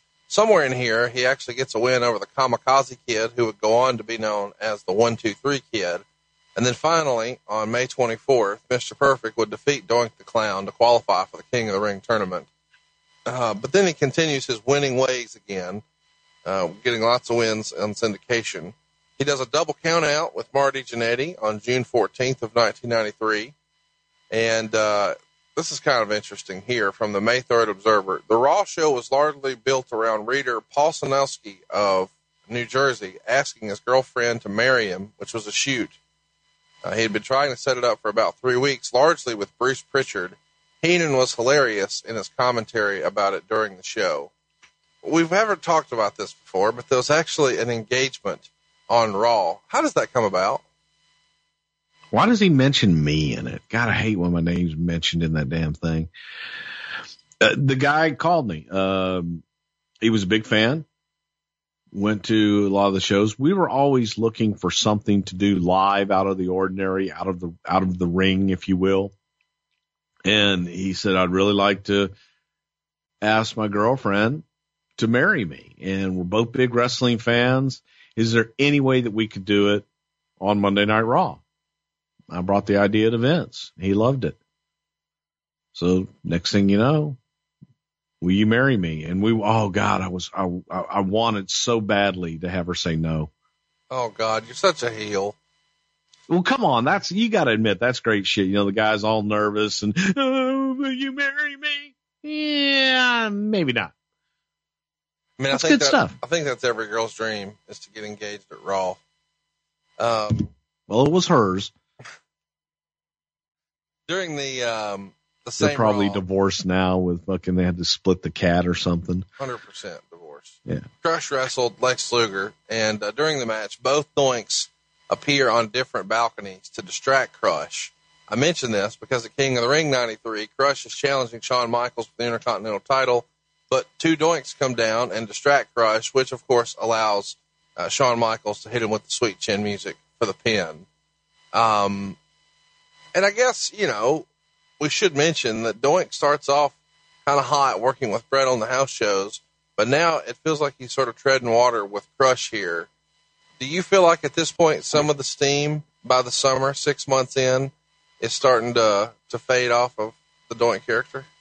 Oh, hell no, because Vince saw huge things in Crush, Bryan Adams. So that was a major that was a major angle at that point to be working with Crush. And that's where we started off with them. And at that time, issues went a little bit longer than 3 weeks, having the match 3 weeks in a row on Raw and then blowing it off and moving on to somebody else. We got lots of fun matchups here through the summer. Doink beat Bob Backlund on Wrestling Challenge. He lost to Marty Jannetty in a 2 out of 3 falls match on the June 21st Raw. Crush beat him by countout on July 10th. He defeated Phil Apollo on July 26th, which is kind of fun. August 2nd, we would see Randy Savage defeat Doink. And the Raw prior to that is when Doink challenged Savage. And when he does so, there's 3 Doinks here to lay out the challenge. One is Bourne, one's Kern. The third, I assume, is Brawler? Yes. Okay. This is fun for me. August 8th in Puerto Rico, Johnny Ace defeated Doink number 2. Hypothetically, if Johnny Ace had a post-match interview, what might that sound like? Oh, well, Doink was a tough clown, but I was looking at his arms earlier, and they're not nearly as nice and as vascular as Vince McMahon's arms. And if I could ever get up there, I would definitely want to oil those big son of a guns up. But, Doink, you're a crafty clown, but you're not crafty enough. Cowabunga, dude. Here's my question. I assume this Doink number 2 is Steve Kern. I probably, with it being in Puerto Rico, it was probably Jose Otuve. The reason I ask is Steve Kern was cut around the same time as a cost-cutting measure. So my question was, do you think Steve Kern, knowing, hey, Doink's been on TV, I've got the shit. If I just go down there with the Doink character, I can probably get a bigger payday there than I could as Steve Kern. He may have. At that time, Doink was a hot character, easy to copy, and who's going to argue? If a guy with a similar build goes out with a outfit like Doink, then yeah, a lot of people were doing that. And in Puerto Rico, it may have been Steve. I really don't know. Most of August, we see Doink putting over 1, 2, 3 Kid on the house shows. But at SummerSlam 93, it's supposed to be Bret Hart versus Jerry Lawler. Lawler comes out on crutches doing the old broken leg gimmick, and that brings out Doink as his replacement. Doink throws a bucket of confetti on the ringside crowd, but then throws a bucket of water on Bruce Hart, who was ringside with Owen Hart. And it was said that Bruce didn't know the bucket of water was coming, which seems like another hilarious Vince McMahon gag. These guys have, according to Dave Meltzer, a decent match, but that was all. It goes about 9 minutes. Hart got Doink in the sharpshooter, and Lawler broke a crutch over his head for the DQ. Meltzer gave it a 1.5 stars. Did Bruce have any idea the water was coming? Did Bret know? Is this a rib? Bret knew. Bruce probably didn't know. I don't recall Bruce knowing. And again, here in defense, it's harmless, but you're going to get a better reaction if you don't know. If you know that something's coming, right, then you're ready for it and you're preparing for it and you're thinking about how am I going to react. If you don't know when it happens, you react naturally. How hot was It's Bruce? The same philosophy why we don't tell commentators a lot of times what's going to happen. How hot? True reaction. How hot was Bruce? What was Bruce's reaction? Pretty hot. He wanted to get in the ring and fight Doink, but what are you going to do? Meltzer reports in the September 6th Observer that the taping after SummerSlam featured an apparent Doink face turn tease. Doink would attack Luna, which brought out Bam Bam Bigelow after him, and then Lawler blamed Doink for him losing to Bret at SummerSlam. And the following week, Dave wrote, it was evident from television this weekend that Doink the Clown is going to become a babyface to feud with Jerry Lawler, who blamed Doink for losing the match to Bret Hart. Doink threw a bucket of water on Lawler during a King's Court segment, and Doink at the first night of tapings threw a bucket of water on Luna Vachon. Bigelow went after him, but Doink set up a wire that Bigelow tripped over, and Doink hit Bigelow with a broomstick. So it's kind of an interesting deal here where 8 months in, the evil clown we're changing our course on. Why does Vince decide, hey, this isn't working the way I wanted it to, let's pivot? The audience, listening to the audience, they were loving the Doink. And it was just, we couldn't fight City Hall anymore. Sure. So kind of gave into it. And instead of Doink doing his pranks on people, likable people. On good guys, do it on bad guys. Yeah. Just flip the script. It is kind of funny because he's doing all these hijinks that if he was doing them to baby faces, you probably aren't supposed to laugh, but they're funny booby traps. So why not? Right. Exactly. And they were, when he did that was the issue. That was the problem. He was doing these kind of pranks and stuff to baby faces in house shows and what have you. And the audience was popping. They were loving him. So let's get to September 27th in the Observer. 3 other top-name wrestlers were also removed temporarily from the booking sheets. Matt, Doink the Clown Osborne, Rick, and Scott Steiner. Osborne, 36, was removed from all house shows for 8 weeks. However, he is scheduled to return at that point.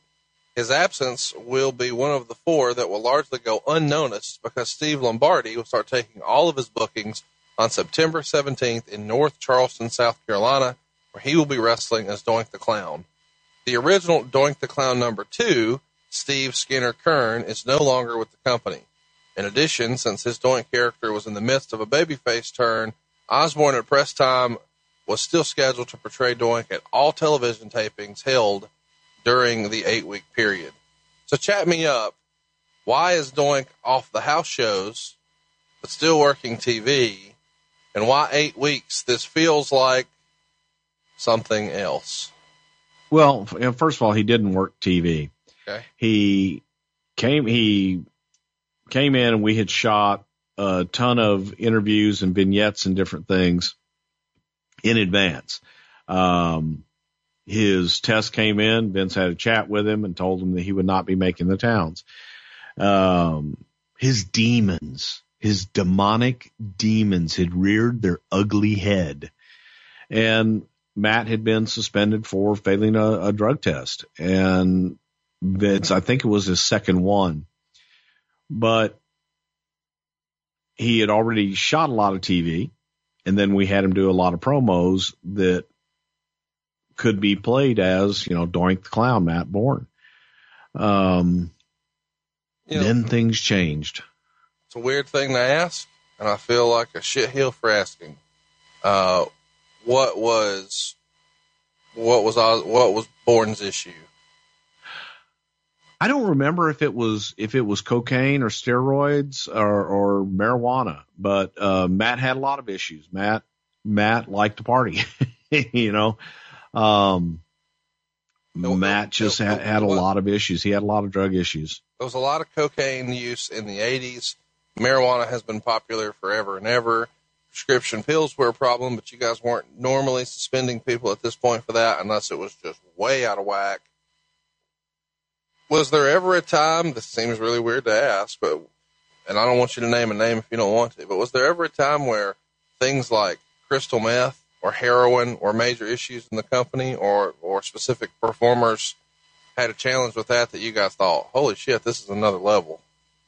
Not in my experience. I can't remember. I take that back. Now that you jog, I can remember one guy having an issue with meth and things like that. There was a drug that was very popular in the 90s, GHB. Early 2000s, maybe.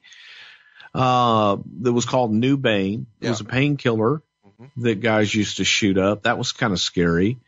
But whatever the in vogue drug was at the time, it always seemed to rear its ugly head. And for whatever reason, wrestlers seemed to, in that period, always seemed to find them.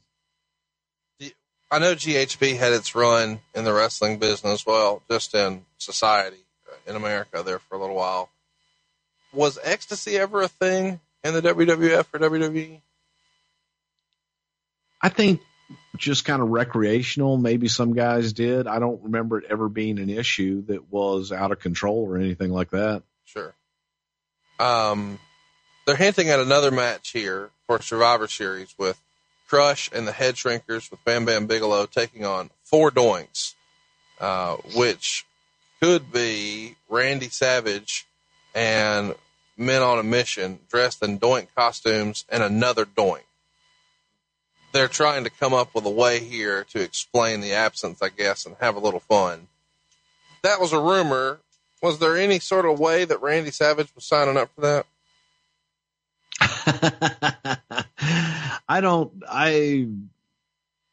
That sounds just like a rumor of somebody of Dave Meltzer just having a talent sheet in front of him and going, oh, I bet they're going to do this with Randy. He'll never do it. Just stirring stuff up. No, we were at this point in time, we were more concerned with what the hell are we going to do with Doink? Is he coming back? Vince had gotten a little disillusioned dealing with Matt Bourne.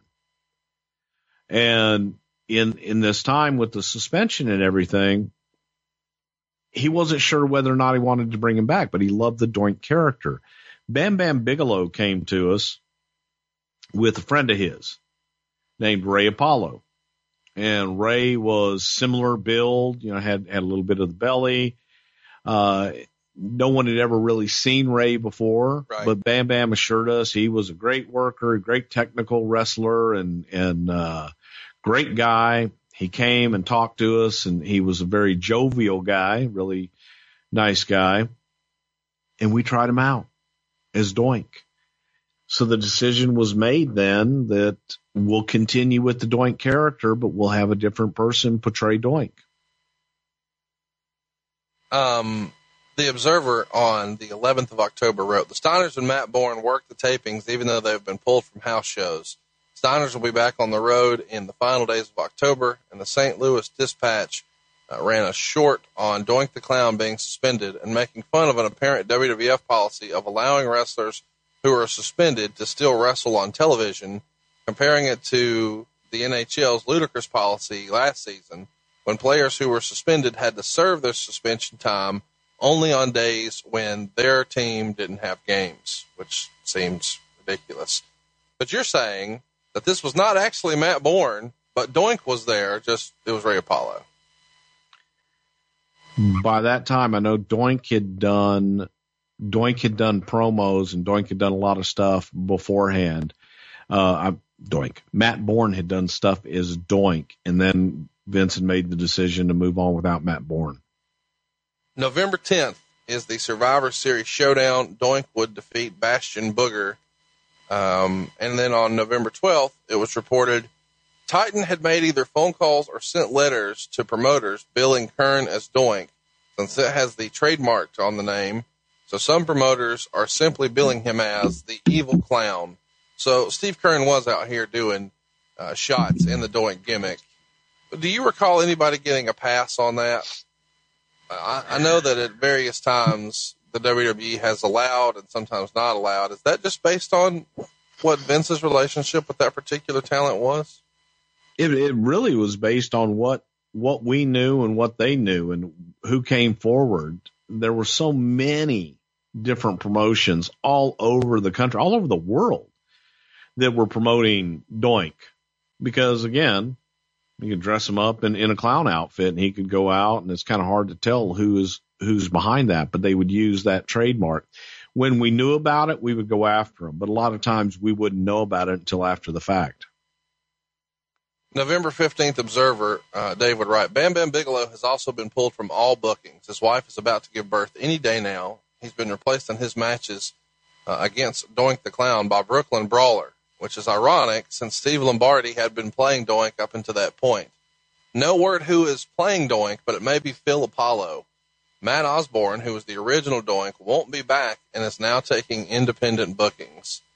Now it's come out that Osborne has said that Bigelow tattled on him for smoking weed in the hallway of his hotel, and that's what led to him being fired from the WWF. Catch us up here, Bruce. Is that really the final straw? Did they get a report from the road that he's lighting up in the hallway? I don't remember that, but I do know that Vince had gotten tired of dealing with Matt and several of his issues. And again, this is what I love about the reporting of Dave Meltzer. Phil Apollo was a guy from Jersey, Philadelphia area, really, really nice guy. He had worked in Dallas and he had done jobs for us up there as well. Phil Apollo was not Doink. Right. It was Ray Apollo. Right. But yet Meltzer, with his half-assed reporting, just heard an Apollo. He knew there was a Phil Apollo about the same size. He'd never heard of Ray Apollo. He didn't, another case of he had no real clue. He didn't know. He was just going on rumor and innuendo and had heard the name Apollo. So he assumed, and with, probably some guy in the crowd said, hey, that looks like Phil Apollo. It was always Ray Apollo. It was never Phil Apollo. Do you think anybody portrayed Doink as effectively as Matt Bourne did? I mean, Steve Lombardi had his hand at it. Kern had a shot. Ray Apollo had his turn. Did anybody do it as well as Matt Bourne? No one did it as well. The only one that I think that would have been qualified to do it as well would have been Steve Kern. Let's run through some quick match results here. On the December 6th Raw, Doink would defeat Tony DeVito, who many of us remember as a member of the Baldies from ECW. He got a win over Reno Riggins on Christmas Day on Superstars. He beat Dwayne Gill, who we would know as Gilbert, on the January 2nd, 94 edition of Wrestling Challenge. And let's get to Survivor Series 1993. The four Doinks, who turned out to be Men on a Mission and the Bushwhackers, beat Bam Bam Bigelow, the Head Shrinkers, and Bastion Booger in about 11 minutes. What did you think of this match here? I thought it was 9 minutes too long. It won the worst match of the year in the 1993 Observer poll. So if you want to see the worst match of the year, go to Survivor Series 93 and check out Men on a Mission and the Bushwhackers taking on Bam Bam Bigelow, Head Shrinkers, and Bastion Booger. Who booked this shit? Well, see, here is what the problem became. Yes, we own the Doink trademark. Yes, we own the look. We own the name and everything. We figured we could put somebody else behind the clown makeup and make this damn thing work.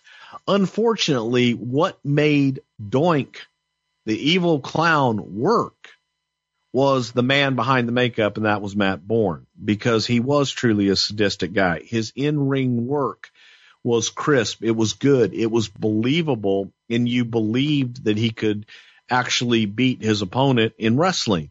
And he embraced being the clown. When you got to Ray Apollo and everybody else, they went all the way to the other side to being the clown. And the wrestling part of it was non-existent. It didn't match. So now you went from a wrestling clown versus a clown wrestling, but you went from a wrestling clown to a clown. That makes any sense, because they were more concerned about the ha-ha stuff and doing all the other crap instead of being a sadistic great wrestler in the ring and being believable. So this is kind of fun. Matt Bourne was still using the Doink gimmick on the indies, of course, before the WWF tries to shut him down, I'm sure. But he's wrestling for the NWA PWA as Doink, and he put over Hawk, which I think is kind of fun, since Hawk is the guy who's kind of credited with the idea. And the character Doink is working house shows, mostly against Bam Bam Bigelow in December and January. Come Royal Rumble time, Doink enters the Royal Rumble match at number 14, but he's eliminated by Bam Bam Bigelow. And then Matt Osborne, the original Doink, debuts at the USWA television tapings on January 22nd, and he's got bleached blonde hair here. He's portraying a magician gimmick called the Great Mustafa. So he's got like a pistol here that shoots a flame, and he's wearing a cone-headed wizard hat. So let's talk about what's going down here. We get the introduction of Dink. So Doink and Dink are working Bam Bam and Luna in mixed tags on house shows in March. And they're doing this to kind of work out the kinks for WrestleMania 10, where we would see Bam Bam and Luna beat Doink, which is Ray Apollo, and Dink in about 6 minutes. Meltzer would write, this was meant as a breather after the first match, but Bigelow and Doink worked hard and worked well together. Because of what they were following, they had a hard time getting heat. A lot better than their house show matches, star in 3/4. What can you tell us about Dink and these mixed tag matches? Did you hear what you said? Yes. I didn't say it. They were working out the kinks with Doink and Dink. Yeah. Yeah. Dink was a creation of Lord Patrick Patterson. And Dink was portrayed by the French-Canadian Tiger Jackson, who was a little person. Great, tremendous talent in the ring, and he had worked bald guy. He had worked mainly in Canada. And Pat saw him one day and thought, oh my God, wouldn't it be hilarious if Doink had a Dink in a little smaller version of the Doink character? And the next thing you know, we have Dink to come out, because we didn't have, Matt Bourne anymore. The Doink now needed something to complement him and to endear him to the audience a little bit more. So Doink and Dink worked out the kinks in the rink. Dink, dink, dink. Dink, dink, dink. March 28th Observer, we read that Dennis Carluzzo and Mark Bodie drew a sellout of 1,650 folks on March 19th in Shenandoah, Pennsylvania, using Doink the Clown, which was Steve Kern, taking on Jerry Lawler as the headliner. So even months after you guys have sent these notices out, don't do Doink, they're still doing it. And Doink is still working house shows on the main roster of the WWF as well, against Jeff Jarrett in April, May, June, July, and August. Owen Hart would get a win over Doink on May 23rd. And at this point, it feels like Doink is kind of a forgettable character in the company. We get the first ever teaming of Doink and Doink taking place for the Century Wrestling Alliance in Melrose, Massachusetts, but the show only draws 55 fans as they defeat Knuckles Nelson and Suicide Samson. Of course, Doink and Doink here are Matt Bourne and Steve Kern. Was it just harder to police people working this gimmick kind of pre-internet here because they're just running around postering the town? Exactly. And you didn't have the widespread internet to let you know what the hell was going on. And the advertisings were such that it was a local thing. You didn't know where everybody was. And instead of going to, which I'm pretty sure we did on Kern's part, but in a lot of respects, sometimes they wouldn't go to the talent that was portraying the gimmick. They would go to the promoter that was promoting it. That's a one-off. That's a one-shot thing. Instead of going to the talent that was portraying it and doing some kind of an injunction against them, they would just go after the promoters and try and stop them from advertising it. On August 8th, Bam Bam tags with IRS to defeat Tatanka and Doink. And then towards the end of the month, there is the NWA World Title Tournament for ECW, August 27th, 1994. And famously, I think a lot of people have forgotten this, Matt Bourne was actually in that tournament, and he was pinned in about a minute against 911. He starts to wrestle under the name Born Again. Meanwhile, in the WWF, Doink was still working house shows against Jeff Jarrett. Did you ever see the Born Again character that he was trying to portray? Because he's got most of the Doink outfit on, but he'll take the mask off, and so he's just got a little bit of makeup on, but not much. And he's trying to do a totally different version of the character. Did you ever see Born Again? I did, and I actually half-assed kind of liked it from the standpoint of it was unique. It was taking a character that he really made and trying to evolve from it. I liked the concept of it. I really and truly did, but I was a big fan of Matt Bourne throughout his career. The September 19th Observer would report the television commentary seems to hint of an eventual turn back by Owen Hart although not in the near future, and of course the face turn and split up of Diesel and Shawn Michaels, and that they've teased Doink going back with Ted DiBiase. It may just be a tease.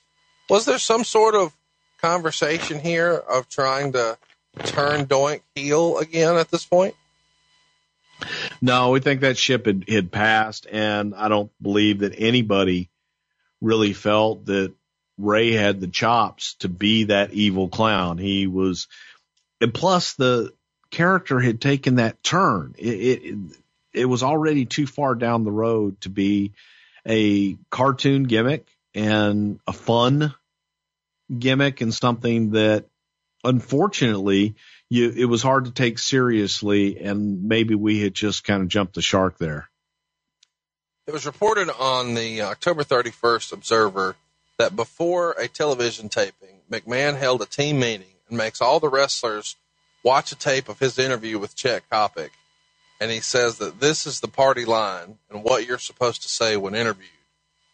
Somehow the subject of kayfabing is brought up, and McMahon tells the boys that everybody needs to kayfabe more, which was maybe unintentionally hilarious, because somewhere in that same interview with Kopic, McMahon says even a 7-year-old would know Doink and Undertaker weren't real. After the video, they do a Q&A session, and Bret Hart somehow goes on a diatribe about how horrible it is that this meeting would be in the Observer, and then starts to complain about receiving bad match ratings. This was all printed in the Observer. Do you remember this meeting? Yeah, I do, and I find it. Is ironic the right word? That Brett and Meltzer were friends, and hung out and things of that nature, and for him to be complaining about reading it in the Observer, and then of course just by saying that, and then like you say, complaining about, and they only gave me 4 stars. That was a 5-star match, and if it was in the Tokyo Dome, but anyway, and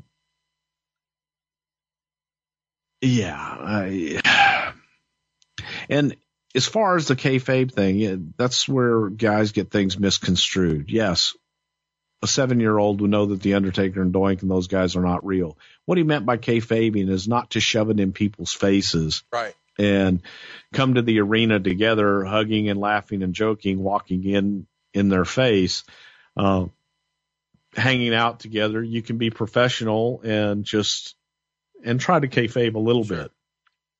Those days are gone, over, dead, doesn't exist anymore. So when Matt Bourne is using the gimmick at the time, he's calling himself Doink the Bourne, and Steve Keirn is wrestling as Doink the Kern. And there's a rumor that Dusty Wolf has started to use the Doink gimmick on the Indies as well. So in 94, there's 3 different Doinks on the Indies, and one, of course, in the WWF. Well, that's about to change, because Doinkamania is running wild, brother. Survivor Series 94 is here, and we've got the Royal Family, which is Jerry Lawler with Queasy, Sleazy, and Cheesy. And they're going to beat Clowns R Us, which is Doink, Dink, Wink, and Pink, in 16 minutes and 5 seconds, with Lawler and Doink working the entire first fall for about 10.5 minutes. Meltzer wrote, it was all comedy, but that's using the term comedy very loosely. Lawler rolled through a crossbody using the tights to win the first fall. The next 3 falls saw Dink, Wink, and Pink in that order get eliminated, largely with Lawler helping his midgets in all 3 falls. He gave it negative 2.5 stars, and he said that they had the 6 midgets chase Lawler around the ring. What a pathetic sight it was. Until Lawler ran up the aisle into a pie in the face from Doink. What'd you think of this Matt Classic here? I don't know when we'll get to say Queasy, Sleazy, Cheesy, Dink, Wink, and Pink again. So roll tide on that, I guess.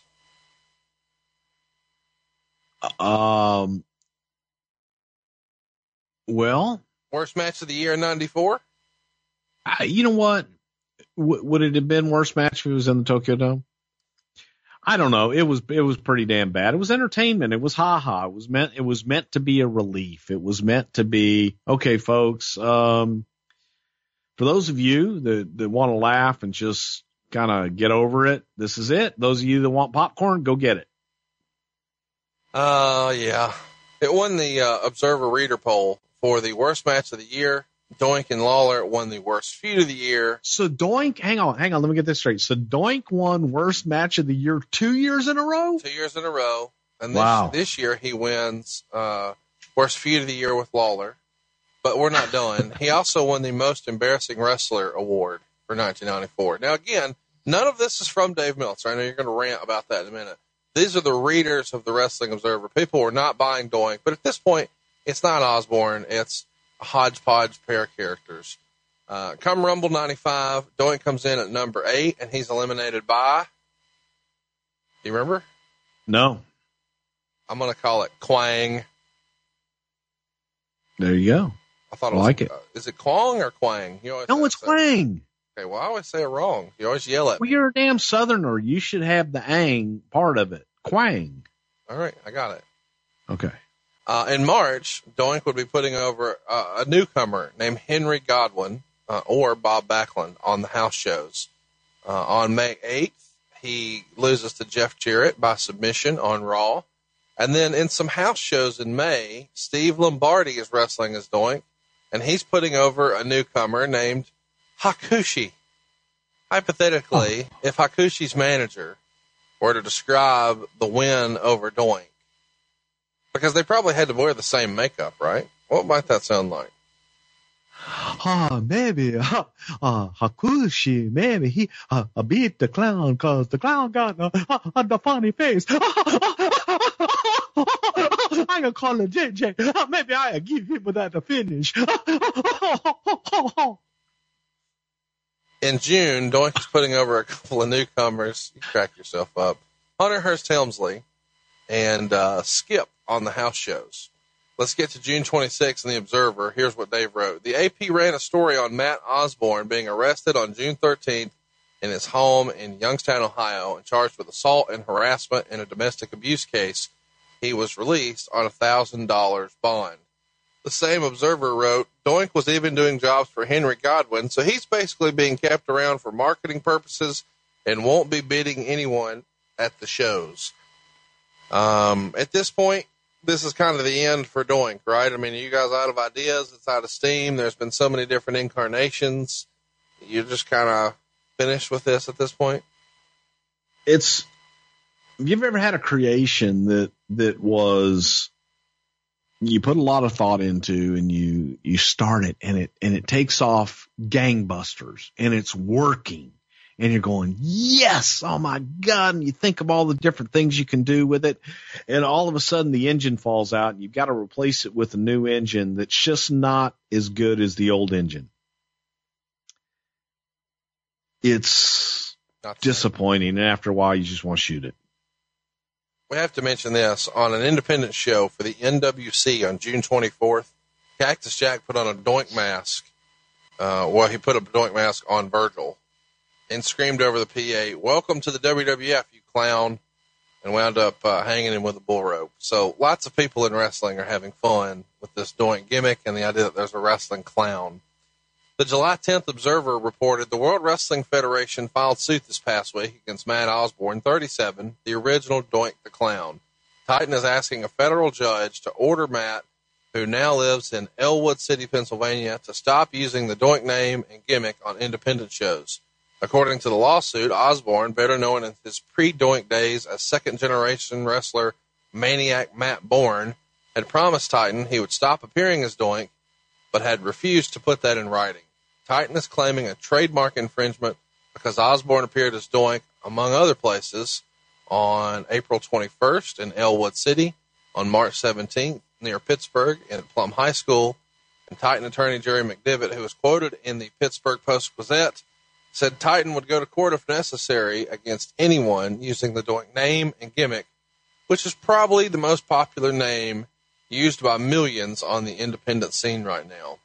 So Titan was asking a federal judge to order Osborne to stop using the name and gimmick and to account for all the monies he may have earned since he left Titan using the gimmick. And Meltzer kind of freestyles that his recent run-ins with the law may have been what prompted Titan to do this, because they didn't want to be associated with that. As a reminder, in May, Osborne was arrested on charges of criminal mischief and disorderly conduct for vandalizing a car. And then the next month, he had a domestic issue in Elwood City. So lots going on here. Not the best look for the company, and it makes sense that they want to distance themselves from someone who maybe has had some substance issue and is now running afoul with the law. I know that sometimes I say, oh, the company shouldn't have done that. But right here, this feels like it's necessary. Wouldn't you agree, Bruce? It is, and it's also the first step that was really necessary to try and combat all of these guys that are just putting on clown makeup and calling themselves Doink. Unfortunately for Matt, it was a character that he was and that he really made famous, but it was a creation that we had, and it was a trademark that was owned by the WWF. So at some point you have to put your foot down. And this was unfortunately it. And it was a rough time for Matt Bourne, because he was going through so many issues, with his ex-wife, and it was a rough time for Matt. The July 31st Observer shows that the company maybe doesn't have the financial stability it once did, because there's lots of shocks in the wrestling world when a series of cuts are made from people they didn't expect to be cut. They include the Barbarian, Doink, Dink, television announcer Stephanie Wyand, Duke Drosay, Tony Gurria, King Kong Bundy, Hakushi, Mantar, Heavenly Bodies, Techno Team 2000. All of these folks are either cut completely, or their schedule is reduced to the point that it's coming. And Meltzer writes that the only real surprises to him are Doink and Dink, just because it has been merchandised so heavily. So even though the character may have run its course, they have an active lawsuit with Matt Bourne, and they're merchandising the devil out of it still. Was this a shock to you to see some of these guys being cut, or is it just one of those, as you say, simply one of those deals where you need to cut costs for the sake of the business? It was time to cut costs, and in regard to Doink and Dink, that's 2 plane tickets, that's 2 of everything.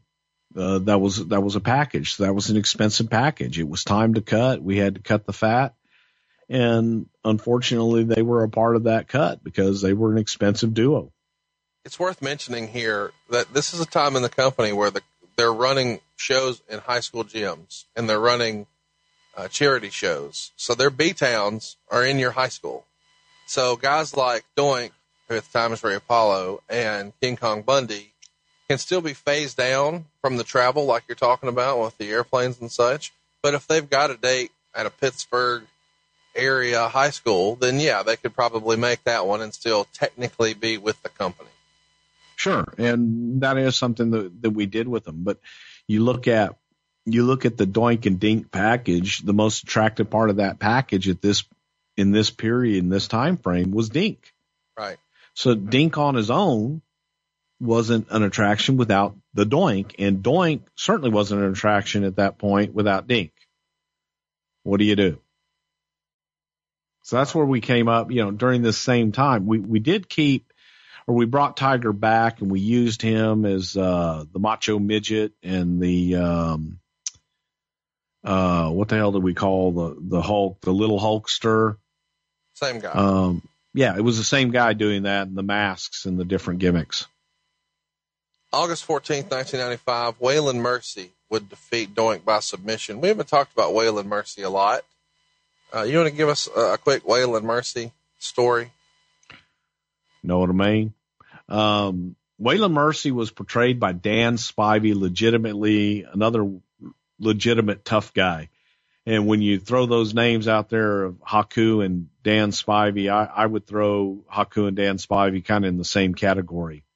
Really? But, oh yeah, Danny's badass, legit badass, and had a lot of substance abuse problems throughout his career and throughout his life, and has really turned his life around now to where he's helping people with substance abuse problems, and has a great business and is credited for saving a lot of lives and doing a lot of really, really good stuff. Smart guy, sweetheart of a guy, but you would never, ever, ever want to get on his bad side. He's another one that used to like to hook an eyeball here and there. Oh, so there you go. October 16th, Hunter Hearst Helmsley would defeat Doink on Raw. They did a show in February of 96 in India, and Doink would beat Zip there. And sometime during the early summer 96, Doink was no longer used on television for the WWF, but Doinkomania was still running wild on the indies. Do you remember when and where and how the plug was officially pulled on Doink? It feels like it just faded away, but do you remember there being a moment where you guys kind of drew the line in the sand? That's it. No more Doink. No, it just kind of faded away. He was local. And so from time to time to save on trans, we would use him, but he just kind of faded away. We should mention that the character Doink, the gimmick, would be brought back periodically over the years. The Slammy Awards, the night before WrestleMania 13, Doink was in the crowd shooting water at people. And when Steve Austin walked off the stage after winning a Slammy, he shot water at Austin, and Austin attacked him. Who was playing Doink that night? Was that Brawler?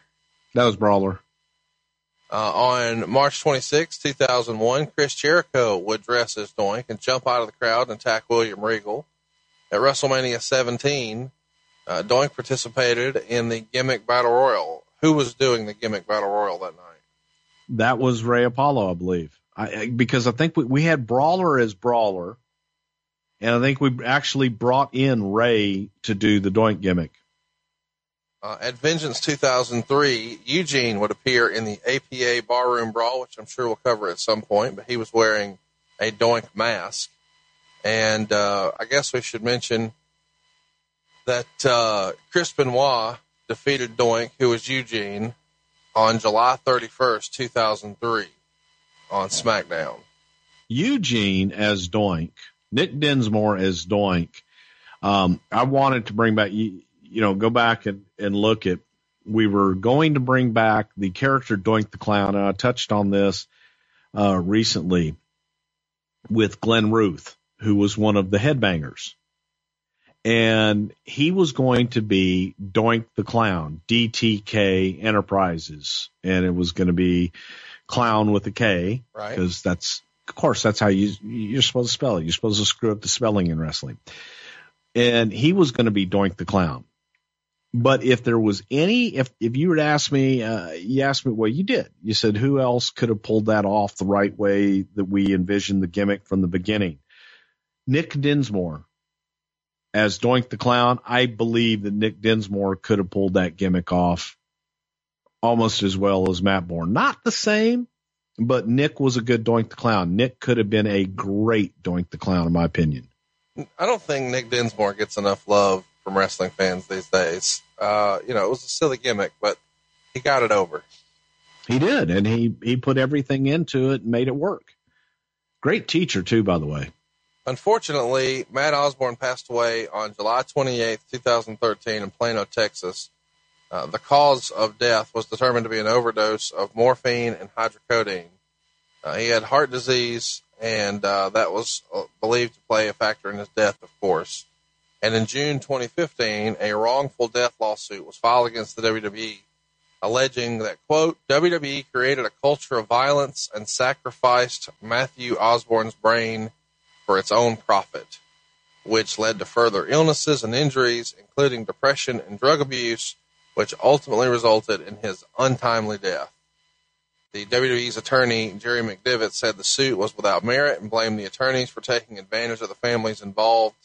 The suit was filed by Michelle James, the mother of two of Osborne's 4 children, and was litigated by an attorney who the WWE had already been familiar with in a number of other lawsuits. Ultimately, this was dismissed by a district judge, Vanessa Lynn Bryant, who ruled that they had failed to show his death was linked to CTE, which was kind of the crux of the whole thing. Doink was a downloadable character in SmackDown versus Raw 2009, and that's the last game he appeared in. But you can still make him in WWE 2K18, I'm sure. I know this is kind of a silly question, Bruce, but I feel like we should ask it because it did make an impact. We know there were several Doinks. Do you think the Doink character should ever be inducted into the WWE Hall of Fame? That's a tough one. I think that, unfortunately, who would accept it? That's well, I mean, that's a great question because I don't know. Is it just going to be, the widow of Osborne? Is it going to be Ray Apollo? Would it be Lombardi? Would it be Kern? Is it all of them? Is there a way to induct a character that wasn't just really one guy? Because it feels. What? You just said something interesting there. Would it be all of them? Yeah. And that could be. Could you imagine? We're going to induct Doink the Clown. Yeah. And out comes Kern. Out comes Brawler. Out comes.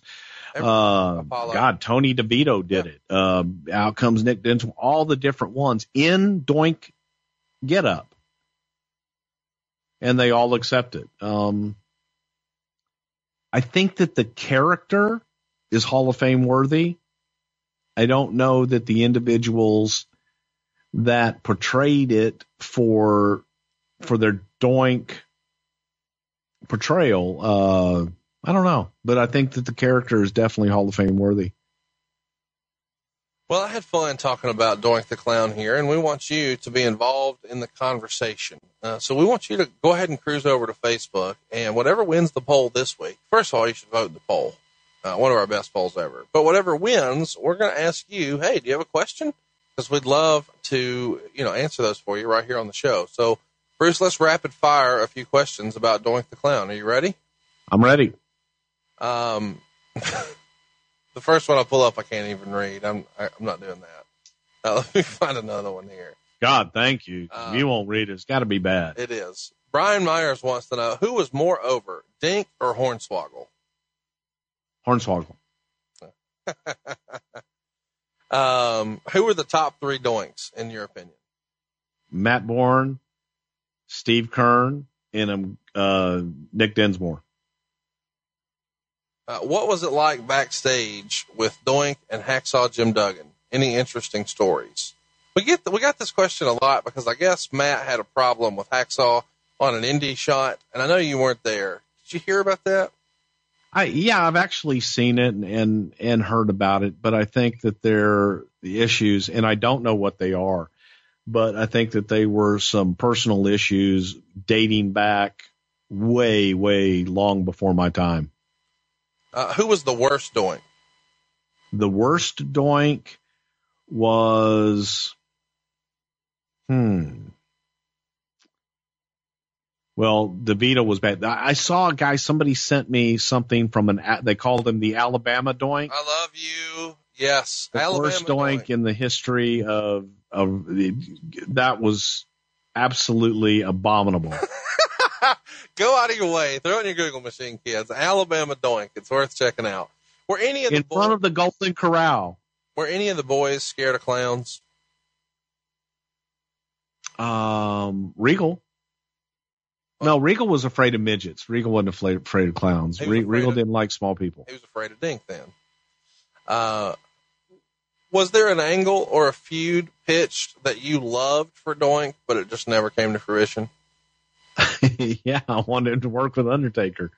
Oh my gosh. Why did that get shot down? I assume this would have been 93. Why did that get shot down? Well, because it just was the timing of losing Matt Bourne and him being over, so popular that everything that he was doing with baby faces, we didn't want him turning babyface on Undertaker. Here's a great question from Brad Jones. On an episode of Superstars of Challenge around Doink's debut, Vince growled in disgust, "Look at how yellow his teeth are."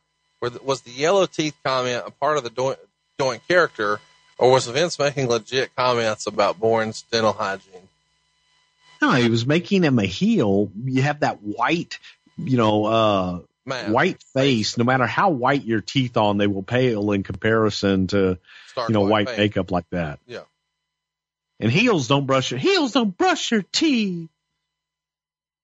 Was Matt, Motherfucker. thank you. It never gets old to you, Bruce.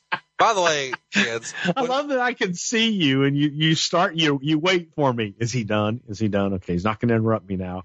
And I see you go in for and then it's jump on me. Motherfucker. Yeah. So in case you're not familiar, kids, I've got 30 pages of notes at all times, and I'm trying to keep us organized and on track. So I'm paying attention very intently to my screen, but not the video of Bruce. And Bruce is just kicked back in his easy chair, not reading shit, just looking at me. I don't have it to read. So he just waits on any opportunity to embarrass me or step on me or squish me. And he tickles himself. So kudos to you, Bruce. Dave Grant wants to know, thank you. Was Matt Bourne a big ribber backstage? Did he have heat with anyone that you know of? No, and Matt was kind of laid back, and he had kind of a sick sense of humor. But I don't know if he really was a ribber or not. I could see him being a ribber, but I don't remember anything off the top of my head. Nash had some sort of incident with Matt Bourne in more recent years, prior to his untimely demise. But it came from the fact that Nash said wrestling is fake. And he did this in a shoot interview where he was just being honest about the business and people who maybe took it a little too seriously. And he said something like, it's fake, right? And Matt Bourne took great issue with this, being a second generation wrestler. He didn't like that F word. Do you think this was him trying to work a gimmick for an independent payday? Or was there, in your opinion, some sort of legitimate heat between the two? Well, I could see Matt definitely taking exception with the F word. I hate the F word too. Wrestling's not fake. It's entertainment, and what the guys do is real. I mean, they take real punishment, and I hate that description. Matt was a proud second generation wrestler. That's how he made his entire living. As a kid, his dad protected the business at all costs. So he took offense to that. And I could see Matt having legitimate hard feelings for somebody like Kevin Nash using the F word. Did anybody ever ask to play Doink who was turned down? Did anybody come up and say, man, I really want to do this? No. I mean, we had our Doinks. We had the kind of go-to guys. And when Apollo finished up, we knew we always had Brooklyn Brawler there. So we were set with Doinks. Did you prefer Doink as a babyface or a heel? Heel all the way, every day.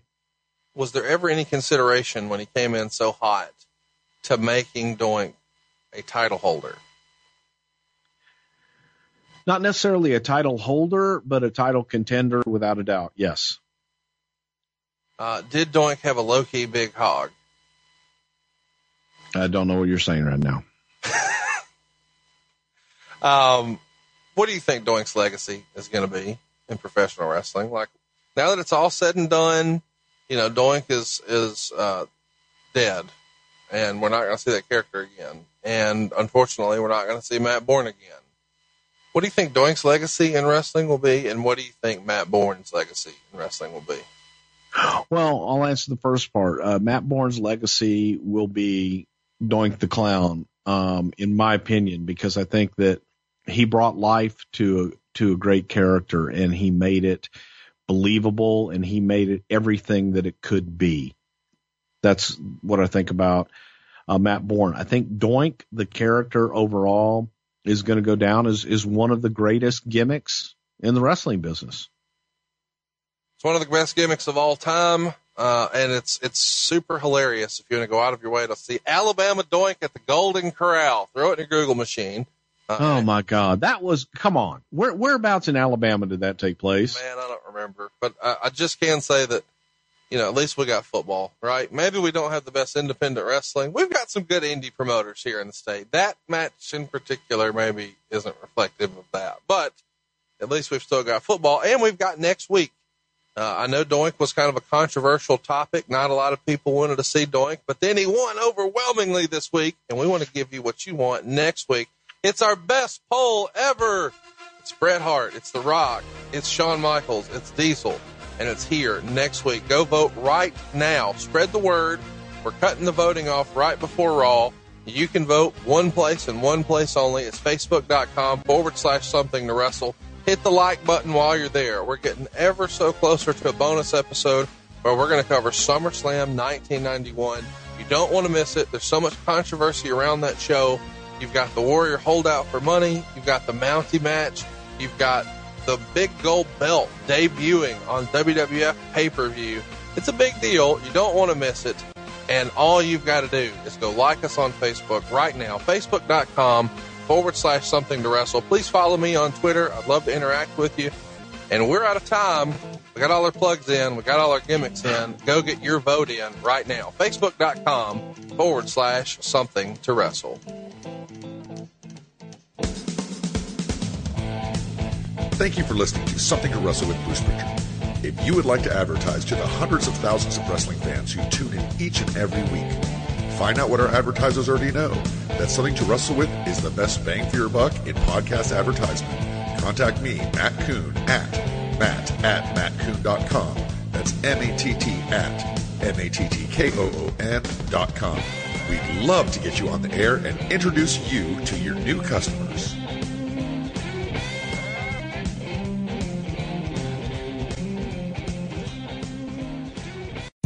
John brings his skewed sense of humor. Jeff brings tips to cut strokes off your next round.